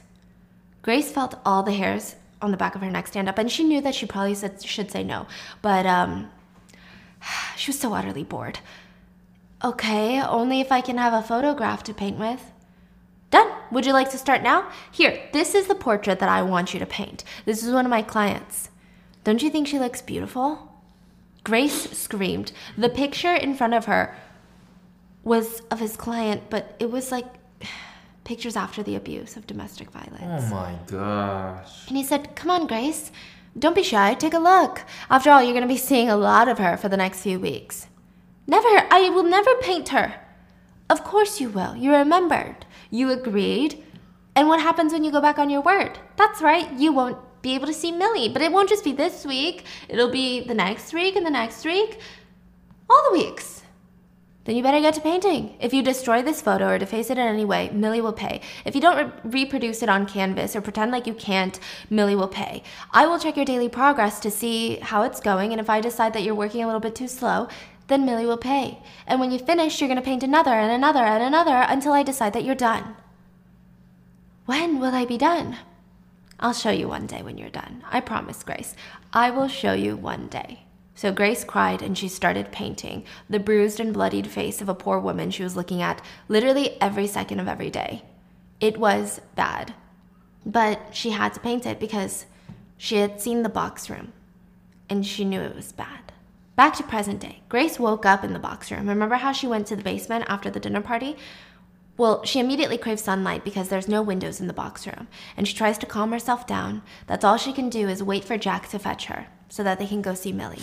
Which, don't get Grace wrong, she's very excited to see Millie, but each time it just gets harder and harder. Back then, Grace had more fight in her, but now it never really occurred to her that she would have been locked up for over a year now. So there's like so little time, just 74 days left. That's not enough time. And the fact that Jack is counting down the days like a kid waiting for Christmas for Millie to come move in, it made her feel violently ill. They go to pick up Millie, and immediately she asks to go to the hotel restaurant. And Jack is about to say no, but Janice says, you know, Millie's been telling me about the hotel restaurant and how much she loves it. She has promised the class about a whole Monday presentation on it. Haven't you, Millie? She's already told us about the restaurant at the lake and the one with the pancakes. Hopefully we can hear about the hotel restaurant today. And in fact, Mrs. Goodrich had heard so many things about the hotel restaurant from Millie that she is planning on doing the end-of-year staff dinner there. So we want Millie to take a full report on all the yummiest dishes. If you guys don't mind, of course. I need to go to the hotel for Mrs. Goodrich. Then the hotel it is. They get into the car. Nobody else can see, but Jack is not smiling, okay? He's pissed, but at least he takes them to the hotel restaurant. And of course, Millie wants to use this restroom with Grace, the only moment of privacy without Jack, right? And Jack's like, there's no need for Grace to go with you. You're perfectly capable of going yourself. I have my period. I need Grace. Very well then. I will wait outside. You're not allowed in the ladies' toilet. I meant I'll wait outside the door of the ladies' restroom. So there you have it. Jack is now waiting outside in the girls' restroom, and Grace and Millie shuffle in, and immediately Millie is shuffling into the stall with Grace. Shh, I have something for you. I have something for you. It's a secret, though. And inside a tissue folded up were all of Millie's sleeping pills, like 20 of them. What? What are these for? For sleep. But I didn't take them. I don't need them. Yeah, but they're to help you sleep better, Millie.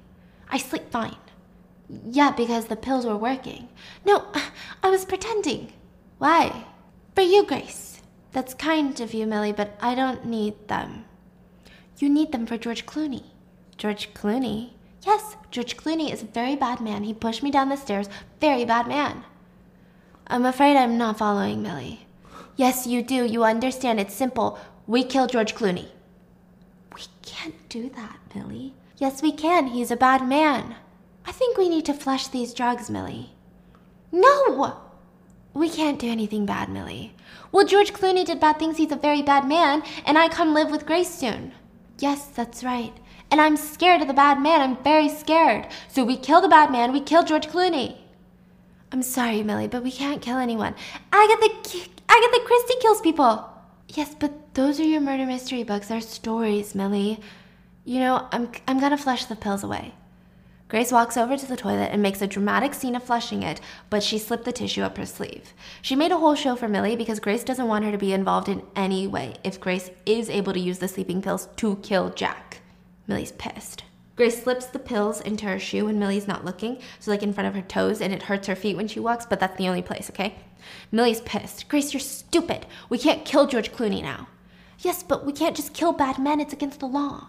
Well, tell police that George Clooney is bad then. That's a good idea, Millie. I will tell them. Now! Not now, but soon, before you come and live with us. Promise? Yes. Do you trust me, Millie? Fine. I trust you. And what's our secret, Millie? I like Jack, but I don't like George Clooney. That's right. Now let's get back and maybe he'll buy us some ice cream. Grace feels sad that she can't tell Millie how clever her idea is and how proud of her she is, but with this newfound hope, she's got the pills inside her shoe. Grace has no idea how she can even use them. So anyway, they go back to Jack, they grab ice cream, watch a movie, and when they drop Millie off, Janice is like questioning about why they're not seeing the house, right? Long story short, Janice is invited to bring Millie down next Sunday to see the house, to see Millie's new room. And this worries Grace because she just knows that the minute that Millie is inside the house, Jack is going to get all sorts of ideas and he's going to get even more excited, and maybe he's going to find an excuse for her to come out of school early so that she could come and live with them. So she's really stressed out by this. So Grace is trying to look for ways to stall, and she's trying to figure out what's the best way to handle this situation. And she's looking at the date and she thinks the invitation is for next week, but the week after that is Millie's birthday, so why don't you guys make it the Sunday after? Janice, bring Millie down to the house and we will have a party to celebrate Millie's 18th birthday at the same time.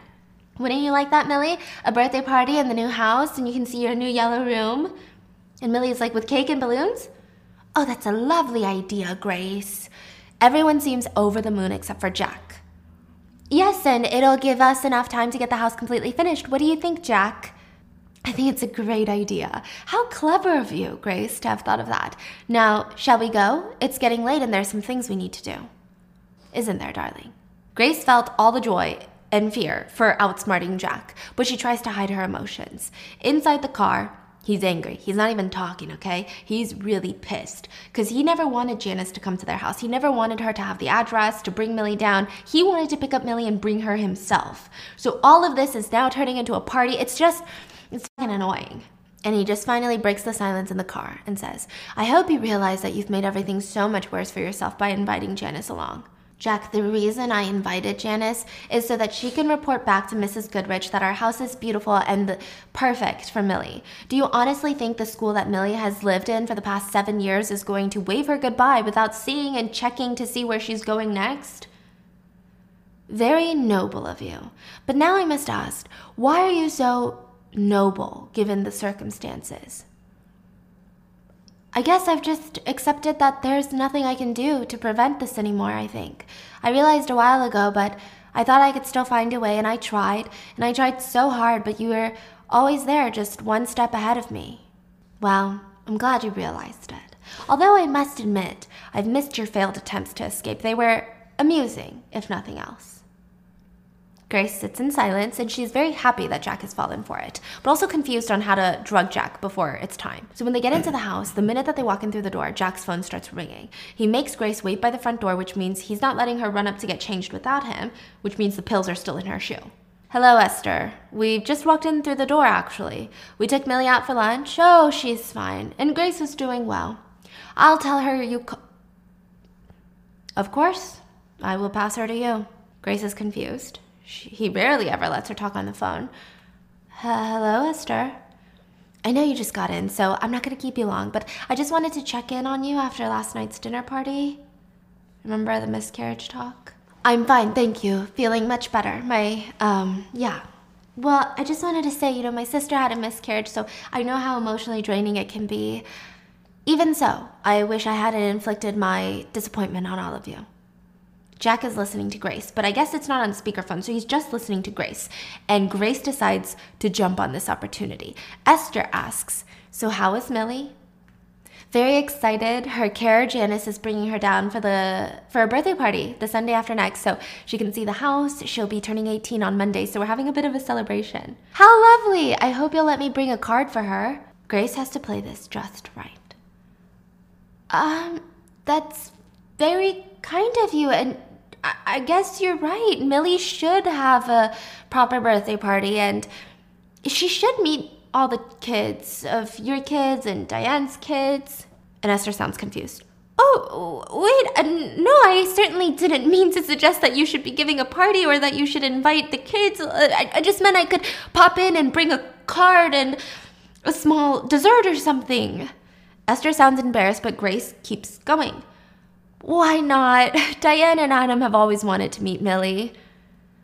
Honestly, Grace, I don't think any of us want to intrude. Not at all. It's all a very good idea. Shall we say 3? Well, if you're sure. Yes, it would be lovely for Millie. Okay, I guess I'll see you on the 9th then, Grace. I look forward to it. Goodbye, Esther. Thank you for phoning. They hang up and immediately Jack explodes. What the hell was that about? Have you really just invited them all for a birthday party for Millie? No, Jack. Esther decided that we should give Millie a proper party and invited herself and her children. And you know what? She's almost ordered me to invite Diane and Adam along.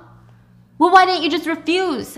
Because that kind of role doesn't come easily to me anymore because you have gotten me used to playing this perfect wife role for so long and saying the right, socially acceptable thing. If you don't want them here, then you uninvite them. Go ahead. Our friends may as well get used to the fact that they're never going to meet Millie. What excuses are you going to give them later on, huh? I thought I would tell them that your parents suddenly realized how much they missed their beautiful daughter and Millie went on to New Zealand to live with them. Grace was horrified at just how much he had planned for Millie to be out of sight and from her exit of society. So they walk up the stairs, and she said, what if my parents were going to come over for Christmas? I doubt that they would, and anyway, maybe Millie would have given up and died before then, although I hope not. That would be really inconvenient. But I don't know. We'll see. Jack sees Grace turn away and clench her fist, and he starts laughing, cackling, really. You just would love to kill me, wouldn't you? Eventually, yes, but first I would like you to suffer. Not much chance, I'm afraid. Just cancel the whole party then, Jack. There's no way I can sit through all of that and pretend that everything is fine. Then, maybe that's the perfect punishment for inviting Janice in the first place. The party shall go on. They go upstairs, and she's looking for a reason for him to get distracted. She pretends to drag her feet, she's changing, she's getting into her PJs, and right before she takes off her shoes, she says, did you ever tell the neighbors that you have a manic depressive wife and a disabled sister-in-law that's coming to live with you? Why would I? I'm not very close with my neighbors. And besides, they're never going to meet Millie. But they'll see her from the garden at the party. How would they see her? They have that window that's facing our garden. They do? Jack runs over to the window in the closet, and he's craning his neck out. Yeah, that one right there. Meanwhile, Grace is getting the tissues. She's slipping them into the pockets of her pajamas and puts her shoes away. Nah, they can't see it. The window's too far from us. Anyway, let's go. And he leads her back to the room and shuts it closed. She hides the pills under the mattress, and for the first time in 15 months, she feels victorious. Back in the past, Grace ends up in the box room after smashing a wine bottle against the back of Jack's head before one of their dinner parties. Yeah, she did that. She tried to escape. It didn't work, okay? She probably should have hit him harder, but she was scared of killing him for some reason. or like killing someone in general, but he did not knock out. He controlled himself long enough to cancel the dinner party and threw Grace downstairs into the box room. The box room was terrifying. Behind the utility closet where the dog had been found was this hidden door, and when you open it, there is completely a red room. Red floor, red walls, red ceiling, and all the walls had her paintings of the beaten woman hung up as wallpaper. There was not a single ounce of furniture in there. The lights made the room glow even more red, blood red. Grace was thrown in there and she started crying out in pain and horror. Take a good look. I hope Millie will appreciate it as much as I do, because this is the room that she's going to be staying in. Not that pretty yellow room upstairs that I have decorated to the T with all those cute little plushies. No, this is her room. Tell me how scared you think she's going to be. Think about that. Do you think Millie's going to like the paintings you've done for her? Which one do you think is going to be her favorite? This one? And he would drag her to each painting and shove her face in front of it. And he went from painting to painting. And then he closed the door, leaving her there, scratching, banging at the walls. There wasn't even a handle from the inside. There was no way to get out, no keypad, no latch, nothing. And he just sat there laughing on the other side of the door. She tried to calm down because he was getting off on her fear and she knew it. But every time she tried to calm down, it's like she couldn't stop hyperventilating in a room like this. And he kept saying, every time she calmed down, just imagine Millie inside of here. So from then on, it became a game of Jack putting her up to these very difficult tasks that were almost impossible, like these crazy dinner party menus Jack would come up with. And if she failed or if it was slightly imperfect, she would be thrown into the box room, the red room, right? But the thing is, you're like, why doesn't he just throw her in there to begin with? He can do that. It's all about the mind games. He really liked watching her to see the feeling of, oh, you could have prevented it if you had just cooked a better dinner. Yeah. So back to present day. It was party day. Millie and Janice get there before everybody else does, and Jack gives them a wonderful tour of the house. Millie is over the moon when she sees her room, which is completely filled with yellow stuff, yellow beds, yellow everything. This is like the room that he shows everybody when they come in. Even Janice is like, wow, this is the most beautiful house, the most beautiful room. I'm so excited to know that Millie's in good hands. And he even gifts her with this beautiful yellow dress to wear for her birthday party. So Millie and Janice run up to change, and Jack whispers over as he's prepping the table. She may as well enjoy it while she can, right? Somehow I don't think Millie's going to enjoy her real room as much, do you? Anyway, help me set the table. Millie runs down and she's beaming in her dress and appreciating all the birthday decor that he's managed to set up, and she throws her arms around Grace and whispers, I did not forget that he's a bad man. And Grace laughs, and she sees Jack looking at them, and she says, yes, Millie, Jack is a very nice man. Now, party time. So Diane and Adam and their children, as well as Rufus and Esther and their children, join them, and they all have beautiful presents for Millie. A necklace with an M engraved on there from Adam and Diane. And she's like, wow, so pretty. And speaking of gifts, Jack says Grace has a present for Millie, but she can't see till she moves in. Paintings for her room. And everyone's like, oh, Millie's gonna love it. Grace is such a good painter. What sort of paintings? Portraits, very realistic ones. Grace has a wonderful eye for detail. And Grace looks completely pale. And Esther asks her, are you all right, Grace? You've lost a lot of weight. You look so frail and thin these days. Yes, I think it's the season change now that it's getting warmer. I don't think I'm used to the heat. But go on, Millie, open your other presents. Another couple that came last minute, friends of Jack's, gave Millie a silver trinket box. And then Esther and Rufus's gift. It's a large velvet red box decorated with sequins and glass. Millie loves it. She's literally over the moon. But it gets a bit awkward because Esther keeps talking. Millie, it's to keep things in your room. I bought it to match your room. My room is yellow. Wait, your room is red, isn't it? Yellow. Yellow is my favorite color. I thought your favorite color was red. Yellow. Wait, Jack, didn't you say you were decorating Millie's room red because it was her favorite color? No, I don't think so. But even Diane jumps in. Yeah, Jack, you did. At least that's what you told us, that luncheon that we had when you crashed our lunch, you said it was going to be a red room. I remember. Well, if I did, I'm very sorry. I must have been thinking about something else at the time. But you said that on more than one occasion. When you came to dinner at our place, you said you couldn't wait for Millie to see her red room. Isn't that what he said, everyone? Grace? I'm afraid I don't remember. Does it really matter, Esther? what I said. It must have been a mistake. I've been tired from the big case, but look, Millie loves the gift. I think it's strange to make the same mistake twice. I wasn't aware I had made a mistake, Esther. If Esther keep talking, she'd be down there. Yeah, she'd be down in the red room, girl. You guys see a red room for sure. I guess I could take it back and change it for the yellow one, I suppose. No, it's okay, Esther. I'm sure Millie loves it. And while the party continues, Grace sees Esther eyeing Jack. And it's nice to know that Jack's attempts to break her in front of Diane and Esther, like that's literally, he only said the red room to torture her, bit him in the butt. Right, got him in a little bit of a pickle, but nobody seemed to care as much except for Esther. She seemed very disgruntled, and near the end of the party, Jack hands Grace an envelope in front of everyone. A gift for you two. Grace opens it up and freezes. Diane, ever the dense girl. So, what is it? 2 tickets to Thailand, and she's panicking because she has things set in motion. She's trying to kill Jack before, You said you... What?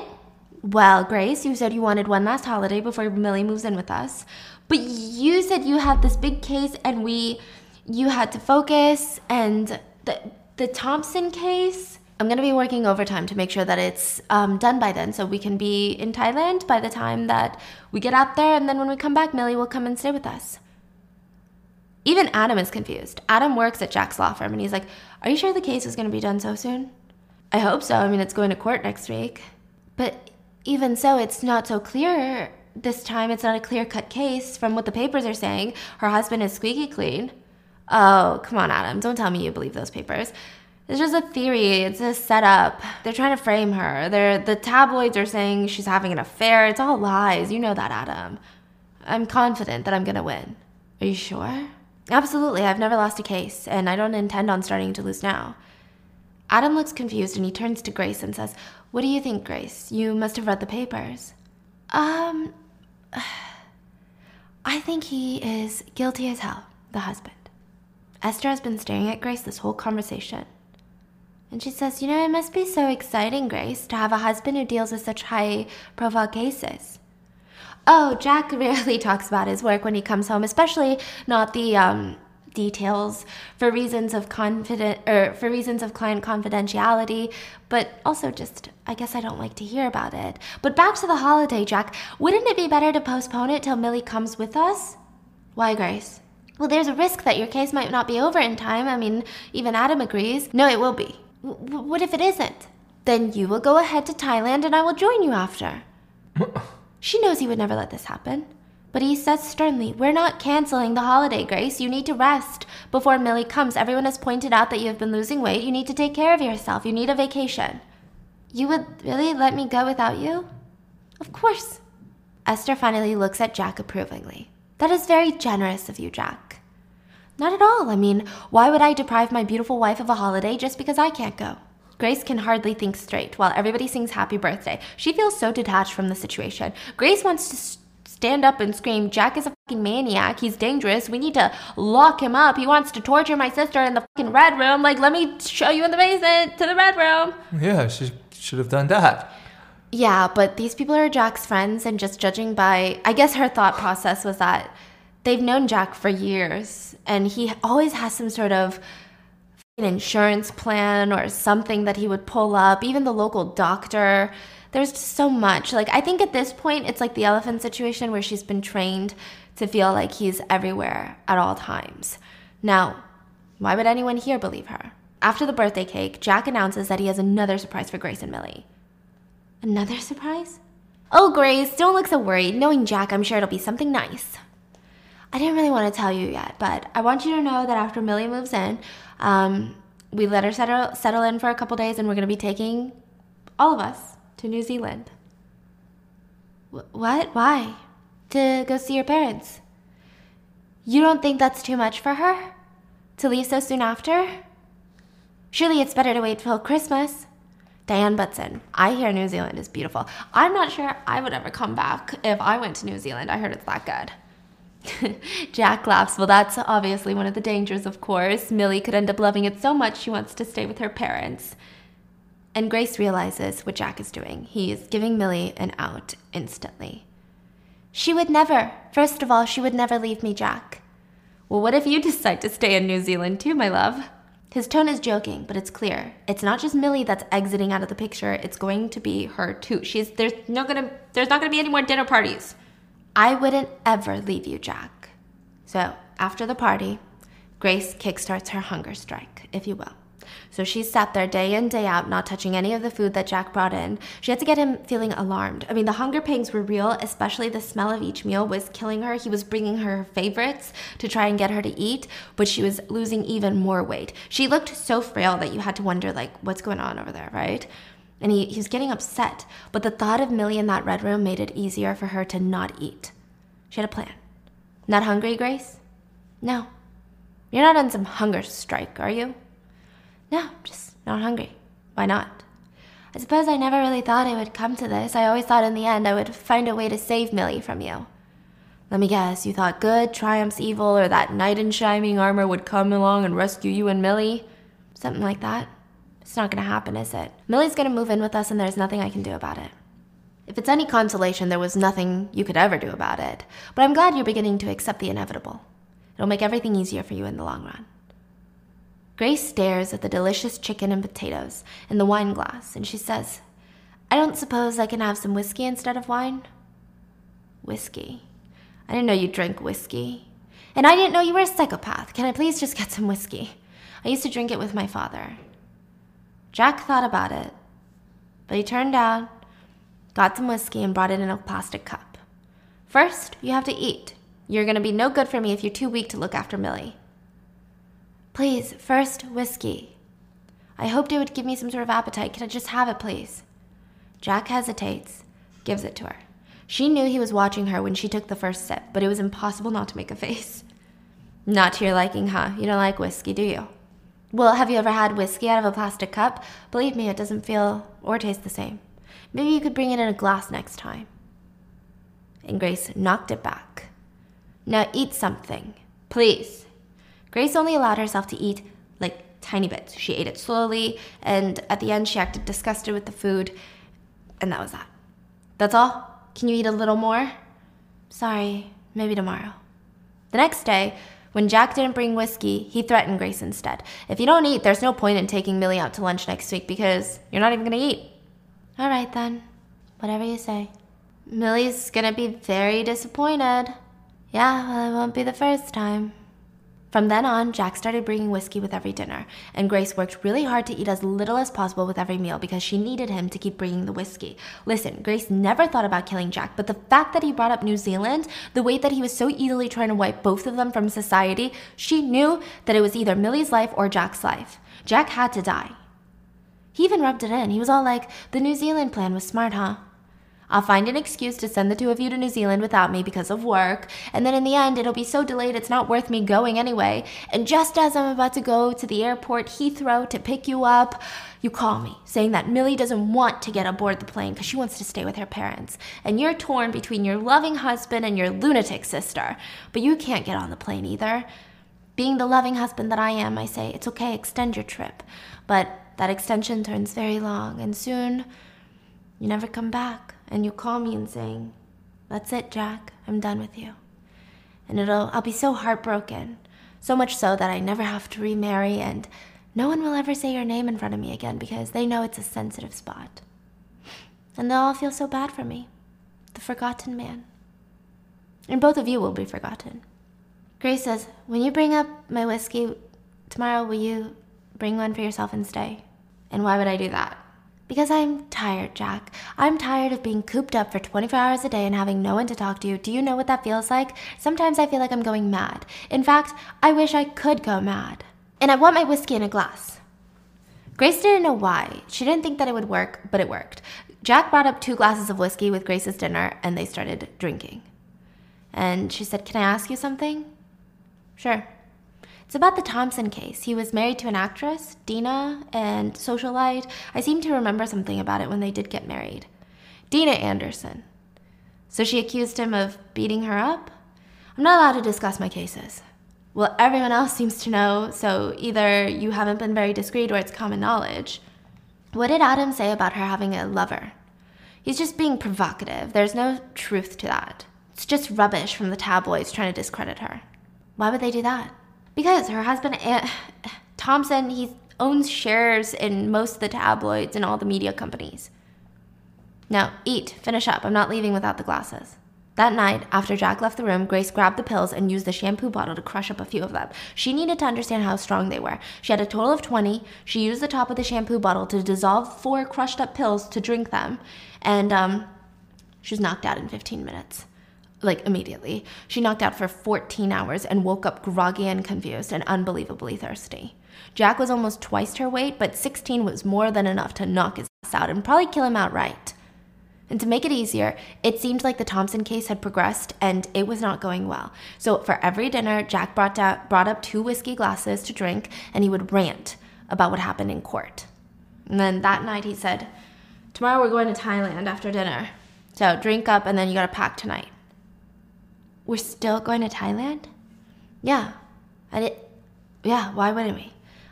The case, I didn't realize the case. The jury's been out for 2 days. They promised a verdict before lunch tomorrow. You're gonna win, aren't you? That bitch lied to me. What do you mean? She did have a lover. So it was her lover that hurt her? No, it was her husband. Then you have nothing to worry about. Jack finished his glass and said, "I'm so glad we're going to Thailand. If I fail to convince the jury, it will be the first ever case I've lost, and I can already see the press having a fucking field day. Fallen Angel will be the title or some corny bullshit like that. Anyway, are you done? It's time to pack." Grace nervously packed, getting ready for what she had to do tomorrow. She thought that the Thailand was going to get canceled, but I guess not. But if everything went according to plan, Grace was going to get away with murder. So this is in the past. Let's go back to present time. Like, the past and present are getting very close together now. Grace is standing in front of her house with her suitcase at her feet. The gates open with the click of a button, and Grace gets into the car, puts her suitcase in, and then gets into the passenger seat. She smiles at the driver. "Thanks for coming on such short notice, Esther." "No problem. But we're probably going to have to hurry if we're going to make your flight." Grace waves towards the house and blows a kiss. "I wish he were coming with me. I hate leaving him when he's so down." "Oh, yeah, I heard. It's the first time he lost the case, isn't it?" "Yeah, I think that's why he's taking it so hard, but he did think that the husband, Thompson, was guilty, or else he wouldn't have taken the case in the first place. Unfortunately, Dina was less than truthful with Jack, hid a lot of things, so yeah, he's very upset. I expect him to tell me all about it when he joins me in Thailand. You know, it's funny because I used to travel all over the world for work before I got married, but the thought of spending even a few days alone in Thailand without Jack feels nerve-wracking. I guess I'm just used to him being nearby all the time. Well, I guess you could always use the spa at the hotel or something, like rest, I suppose. I wished I could have waited for him, but he insisted I go, and I guess it's better than to argue when he's in this state. He probably wants to lick his wounds in peace, you know?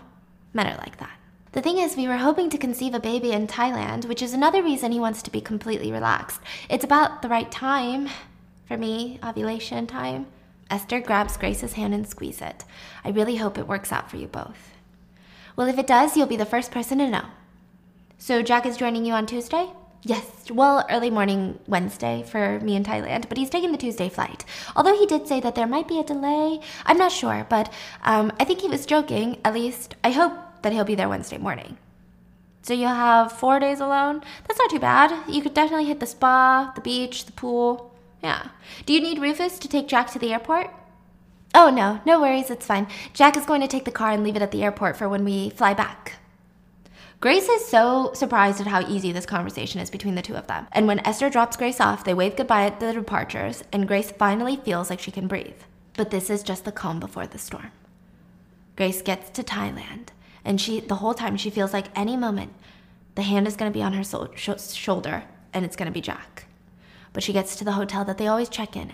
It's the same manager greeting her. "Oh, Mrs. Angel, where's Mr. Angel? Is he, I read the papers." "Yes, he's joining me in a couple of days Wednesday morning, but he's finishing up some paperwork back in town. He's been taking it quite hard." Because of how profiled the Thompson case was, everyone in the world seemed to know what was going on, like he had lost, right? And Mr. Angel had his first loss ever. But being the nice gentleman that the manager is, he upgrades Grace to one of their suites and walks her to the room himself. In the room, Grace showers and braces herself to leave that first voicemail. Do you hear where this is going? Mm-hmm. Yeah. Yeah. Hello, darling, it's me. I know you told me you might not pick up, but I was rather hoping you would. As you can tell, I am missing you already, but maybe you're still in bed. Anyway, I've arrived safely, and guess what? Mr. Ho, the manager, felt so sorry for me being on my own that he upgraded us to a better room. Even so, I hate being here without you. Anyway, I hope the press isn't hounding you too much, and you're managing to get through your paperwork. Don't work too hard, and if you've got a minute, please call me. I'm in room 107. Otherwise, I'll try again later. Love you. Bye for now.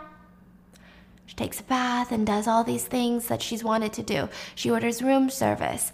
In the bath, Grace has a full-on mental breakdown. She's shivering at the time that she gets out. Like she had spent hours just sobbing, dry heaving in there. But in 5 days' time, if everything goes to plan, it will be okay. Then another voicemail. Hello, darling. I really wasn't expecting to get you because it's 2 a.m. in England, so you might be fast asleep, but I thought I'd leave you a message for you to listen to when you wake up. I meant to call you earlier, but I fell asleep. My God, I must have been so exhausted. I'm going down to breakfast in a minute, but I've got no idea. I'm going to spend the rest of the day here. I might go for a walk. Maybe I'll just hang out at the pool. I don't know. Will you give me a ring when you wake up? You can always leave a message at the reception if I'm not in my room. I feel very far from you right now. Anyway, love you, miss you. Don't forget to call me. So for the next couple days, she went to the beach, she went to eat breakfast, hung out with the manager, the front desk, the reception, and Wednesday morning, she waited by the lobby with a book for Jack's arrival. When he didn't walk in through the lobby doors, she started pacing some more. And she went to the front desk. Do you know if the flight from England has been delayed? Do you know if we call them, will they tell us if Jack checked in or not, or if he's on the plane? No, confident, okay, that's fine. No, I don't need tea, thank you so much. Then she waited in the lobby. When he didn't come, she called Adam. And Adam said, oh, I thought that he joined you in Thailand after the case was over. I haven't heard from him at all. Are you saying that he's still in England? Well, I'm sure it's fine. Maybe he just turned off his phone because of all the reporters after the case ended. And why don't I try to call around and see if anybody's been in touch with him? See if anybody has dropped him off at the airport or what's going on. Nobody gets in touch with him all of Thursday. Then Friday, Grace starts feeling very panicked. She starts calling more and more people, kind of becoming unhinged with Adam, leaving more voicemails. After 2 days of a shit show of Grace running around crying in the phone, crying to the front desk, crying to call the British embassy, finally, there's a knock on the door. Adam had gotten the local police to do a wellness check. Grace had A-okayed the break-in of their house. And the British embassy was now at the Thailand hotel to talk to them, to talk to Grace. We're with the British embassy, Miss Angel. We wonder if we can have a word with you. Is this about Jack? Have you managed to find him? Yes, or rather, the police in England have. Oh, thank God. Is he here? Why wasn't he answering his phone? Is he on his way here? Perhaps you'd like to take a seat. A friend that, an older lady from England that befriended Grace also sits with her. She was also on vacation in Thailand. Her name is Margaret. Margaret is like, it's okay, sweetie. It's going to be okay. I'm very sorry to tell you this, but Mrs. Angel? Mr. Angel has been found dead. She panics. I don't understand. I'm afraid your husband has been found dead, Miss Angel. No, he can't be. He's coming to join me. He said that he would be here. Where is he? Why isn't he here? Mrs. Angel, I know it's very difficult for you. Did he have a car accident? Is that why? Oh my God. Was he rushing to catch his flight and then he had a car accident? Was anybody else hurt? It must be a mistake though, but if it's not him, I don't think it's him. Grace is sobbing, she's hysterical, she's shivering, then apologizing profusely. I'm sorry, I don't believe it. Mrs. Angel, I'm afraid there's no easy way to say this, but your husband took his own life. And with that, Grace burst into tears. Let's get back to the past. A few hours before Thailand, Grace spent all morning crushing up all 16 pills as best as possible, and she waited. Even though her whole plan betted on the fact that he had to lose the case, she was worried that if he did lose, there would be no whiskey that night. But sure enough, he came home, poured 2 glasses of whiskey, and she waited, listening ear to the door, as he brought dinner. They were going to have dinner, drink their whiskey, then get aboard for their flight to Thailand, right? So as she heard him coming up, she started rubbing her eye to make it inflamed and red. Jack stepped into the room with the 2 glasses of whiskey. Well, how did it go? We lost. Oh no. Well, I got something in my eye. Can you please help me with it? What? Could you please just look in my eye? So she's holding her whiskey glass. He's holding his. And he's trying to look into her eye, but she won't open it because it just hurts so much. And she's working the paper with all the powder inside her sleeve into the palm of her hand and slowly shakes it into her own glass and stirs it with her finger. Oh my god, it just hurts. Here, can you just try to open my eye with both your hands and take out whatever's in there? Here, I'll hold your glass. It just hurts so much. And she swaps the glasses. And then finally, when he's done, she gives him back his glass. And he talks about how the bitch lied to her. She lied about the affair. Well, I'm sorry. What should we toast to today? Revenge. And they knock their glasses back. And Jack goes on a fucking rant. You know what the best part about my job is? No? What? Sitting opposite all of those battered women and imagining that it was me that had beaten them. And he knocked back the rest of his glass. All the whiskey. And he says, all those photos, all those lovely photos and their injuries, I suppose you could call it one of the perks of the job. Grace lost her shit. Before she could help herself, she threw the rest of her whiskey into his face, and she was terrified. She had acted too soon. He lunged towards her. He shut his eyes from the sting of the whiskey. She pushed him back, and he stumbled awkwardly because the drugs are starting to take place, okay? And he slams to the wall. She opens the door to her room and runs out. And Jack starts chasing after her, screaming. He chases her all the way down the stairs, and she lets him catch her, and immediately she starts begging him to not send her into the room. The mention of the room made Jack realize what a great idea it was. He dragged her along the hall, down the stairs. Grace's body went limp to show that she had accepted defeat. But right when he tried to throw her down, she grabbed as hard as she could, and from the drugs, he was drowsy. He got knocked off his feet. They're both on the ground now, and he's trying to stand up so he can lock her in there and taunt her, but she grabs his knees and pulls them out from underneath him, and in that weakened state, he falls back, and there's a moment where he's in shock from the fall. And he doesn't move, and she jumps up and locks the door. Why go through all the troubles? She could hear him banging on the door, yelling at her to let him out. The fury in his voice made her terrified. Oh, so he's not completely out. Is that what it is? Yeah. She's just trying to use his drowsiness to lock him in. Yeah. Grace ran upstairs to the bedroom, got the whiskey glasses, cleaned them out in the sink, carefully put them back in the cupboard. She hurried up the stairs to the bedroom and got her packed bag, went into the study, found her passport, and she had no idea how to even get to Thailand. But she didn't even know the number to a taxi. She didn't even have money for a taxi. The only number she remembered was Esther's. And she didn't want Esther to pick her up, but that's how Esther came to get her to the airport. So back to the present. Grace is landing in England. Diane and Adam have been working with the police with this whole thing, and Diane was supposed to pick up Grace. But instead of Diane, it was Esther. And, Grace had all the responses ready for the police. There were a couple things that she was a little bit nervous about, but she thought that she had it down. But just knowing that Esther was going to be the person that she rides all the way home with, Esther was just too smart. She was going to ask too many questions. So she didn't feel good about this. She was so scared that Esther was going to say, you know what? They found out that it wasn't suicide, it was homicide. Esther says, I hope you don't mind. I offered to pick you up. I didn't have anything to do today, and I'm so sorry about Jack. Yeah, I still can't believe it. I can't believe that he's dead, Yeah, must have been a shock for you. Come on, let's go grab some coffee before we head home. Coffee? Shouldn't we go straight to Diane's? I'd like to speak to Adam, and I need to get to the police station. Apparently the detective wants to talk to me. Oh, we'll only be stuck in rush hour if we go now, so we might as well grab some coffee. And immediately Esther runs to the airport cafe, where she heads to the middle, where they're surrounded by noisy school children. Sit. I'll grab the coffees. Grace is panicked. She feels like Esther is going to grill her, question her. Maybe she thinks that she murdered Jack. Esther finally sits down. Grace, how much do you know about Jack's death? What do you mean? I presume you know how he died. Yes, he took an overdose. But that's not what killed him. I don't understand. It seems that he misjudged the amount of pills he would need, and he didn't take enough, so he didn't die. Well, at least not from the overdose anyway. I don't understand. Well, because he didn't take enough pills to kill himself, he regained consciousness. So what did he die from? Dehydration. Dehydration? Yes. Took about 4 days after he took the overdose. But if he wasn't dead, why didn't he just get a drink of water? Because he couldn't. His body wasn't found in the main part of the house, you see. It was found in a room in the basement. A room in the basement. Yes, the worst thing is, it couldn't be opened from the inside, which meant he couldn't get out even when the thirst took hold. It seemed like he tried, though. Oh no, my poor Jack. My poor Jack, I can't bear to think how he must have suffered.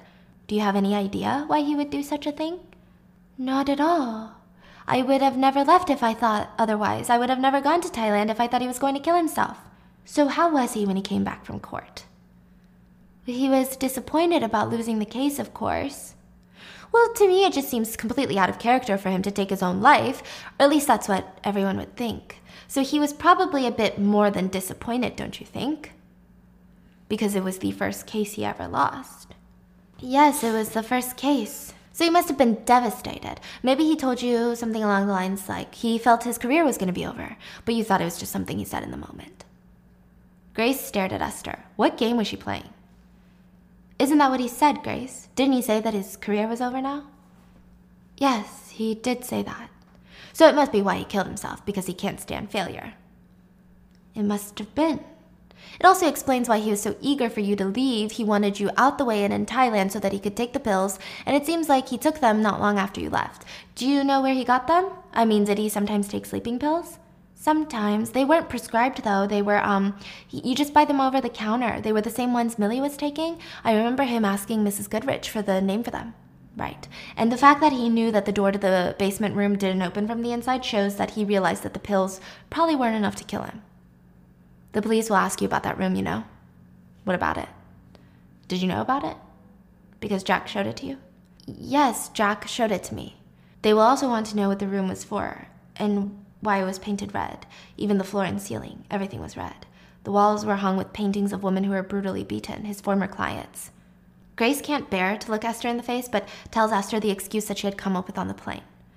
Jack used that red room as some sort of annex. He showed it to me not long after we moved in. He said that he found it useful to spend time in there instead of the study, to get into the mindset, to really see what these women had gone through, to get prepared for court. It was his way of getting emotionally into the case. He didn't like a lock inside because, well, that's how women felt trapped in domestic violence situations. They couldn't leave, and he needed to feel that. Because as a man who has never endured domestic violence, it's hard for him to understand his clients. And the paintings? I didn't see the paintings. Jack must have hung them up later. I'm not sure about the paintings. I suppose he didn't show them to you because they were too graphic and he didn't want to distress you. Probably. Jack was so wonderful and caring that way, always thought about me. They might ask you if you knew the door couldn't be opened from the inside. No, I only went down there once, but yeah, maybe that's why it didn't open, but no. Don't worry, Grace. The police are going to go easy on you. Remember, Jack told the police that you were mentally fragile, so you have to kind of play into that sometimes. Grace is like, how do you know all of this? About how Jack died, where his body was found, the portraits, and what the police are going to ask me? Oh, Adam told me. It's going to be all over the papers tomorrow. He thought that you should be prepared, and he wanted to tell you himself, but I thought it was better if I did. That's why I came to pick you up, since, you know, we were the last ones to see Jack alive. The last ones to see Jack alive? You know, last Friday when I picked you up to take you to the airport, we saw him wave goodbye from the study window. When I put your suitcase in the trunk? Yeah, he was waving goodbye. And if I remember correctly, you told me that he didn't come out the gate because he wanted to get straight down into the paperwork. The only thing is I can't remember, was he wearing his jacket or not? No, he wasn't. He wasn't wearing his tie either. He had taken them both off when he got back. Ah, yes. Right. So he waved goodbye and he blew you a kiss. Grace understood the enormity of what she was doing and what she was offering, like the hints she was giving. And Grace felt her whole body shaking. And she said, "Thank you. It's going to be okay, Grace." And she reached over and grabbed her hand. "It'll be okay, I promise." Tears started streaming down her face. She said, "I don't understand. Did Millie say something to you at the party?" "Only that she didn't like George Clooney." "Then why? What color was Millie's room, Grace?" "Red. Millie's room was red." "That's what I thought." And that is the end of Behind Closed Doors. My gosh. My golly, my gosh. It's a journey. I gotta go get some whiskey. Yeah, me too. I will see you guys tomorrow. Make sure to check out all of B.A. Paris's books because she has like 4 new books and I'm going to be devouring all of them and I won't be doing bams on them, so you got to go read them. And I hope you guys enjoyed and I'll see you guys tomorrow. Bye!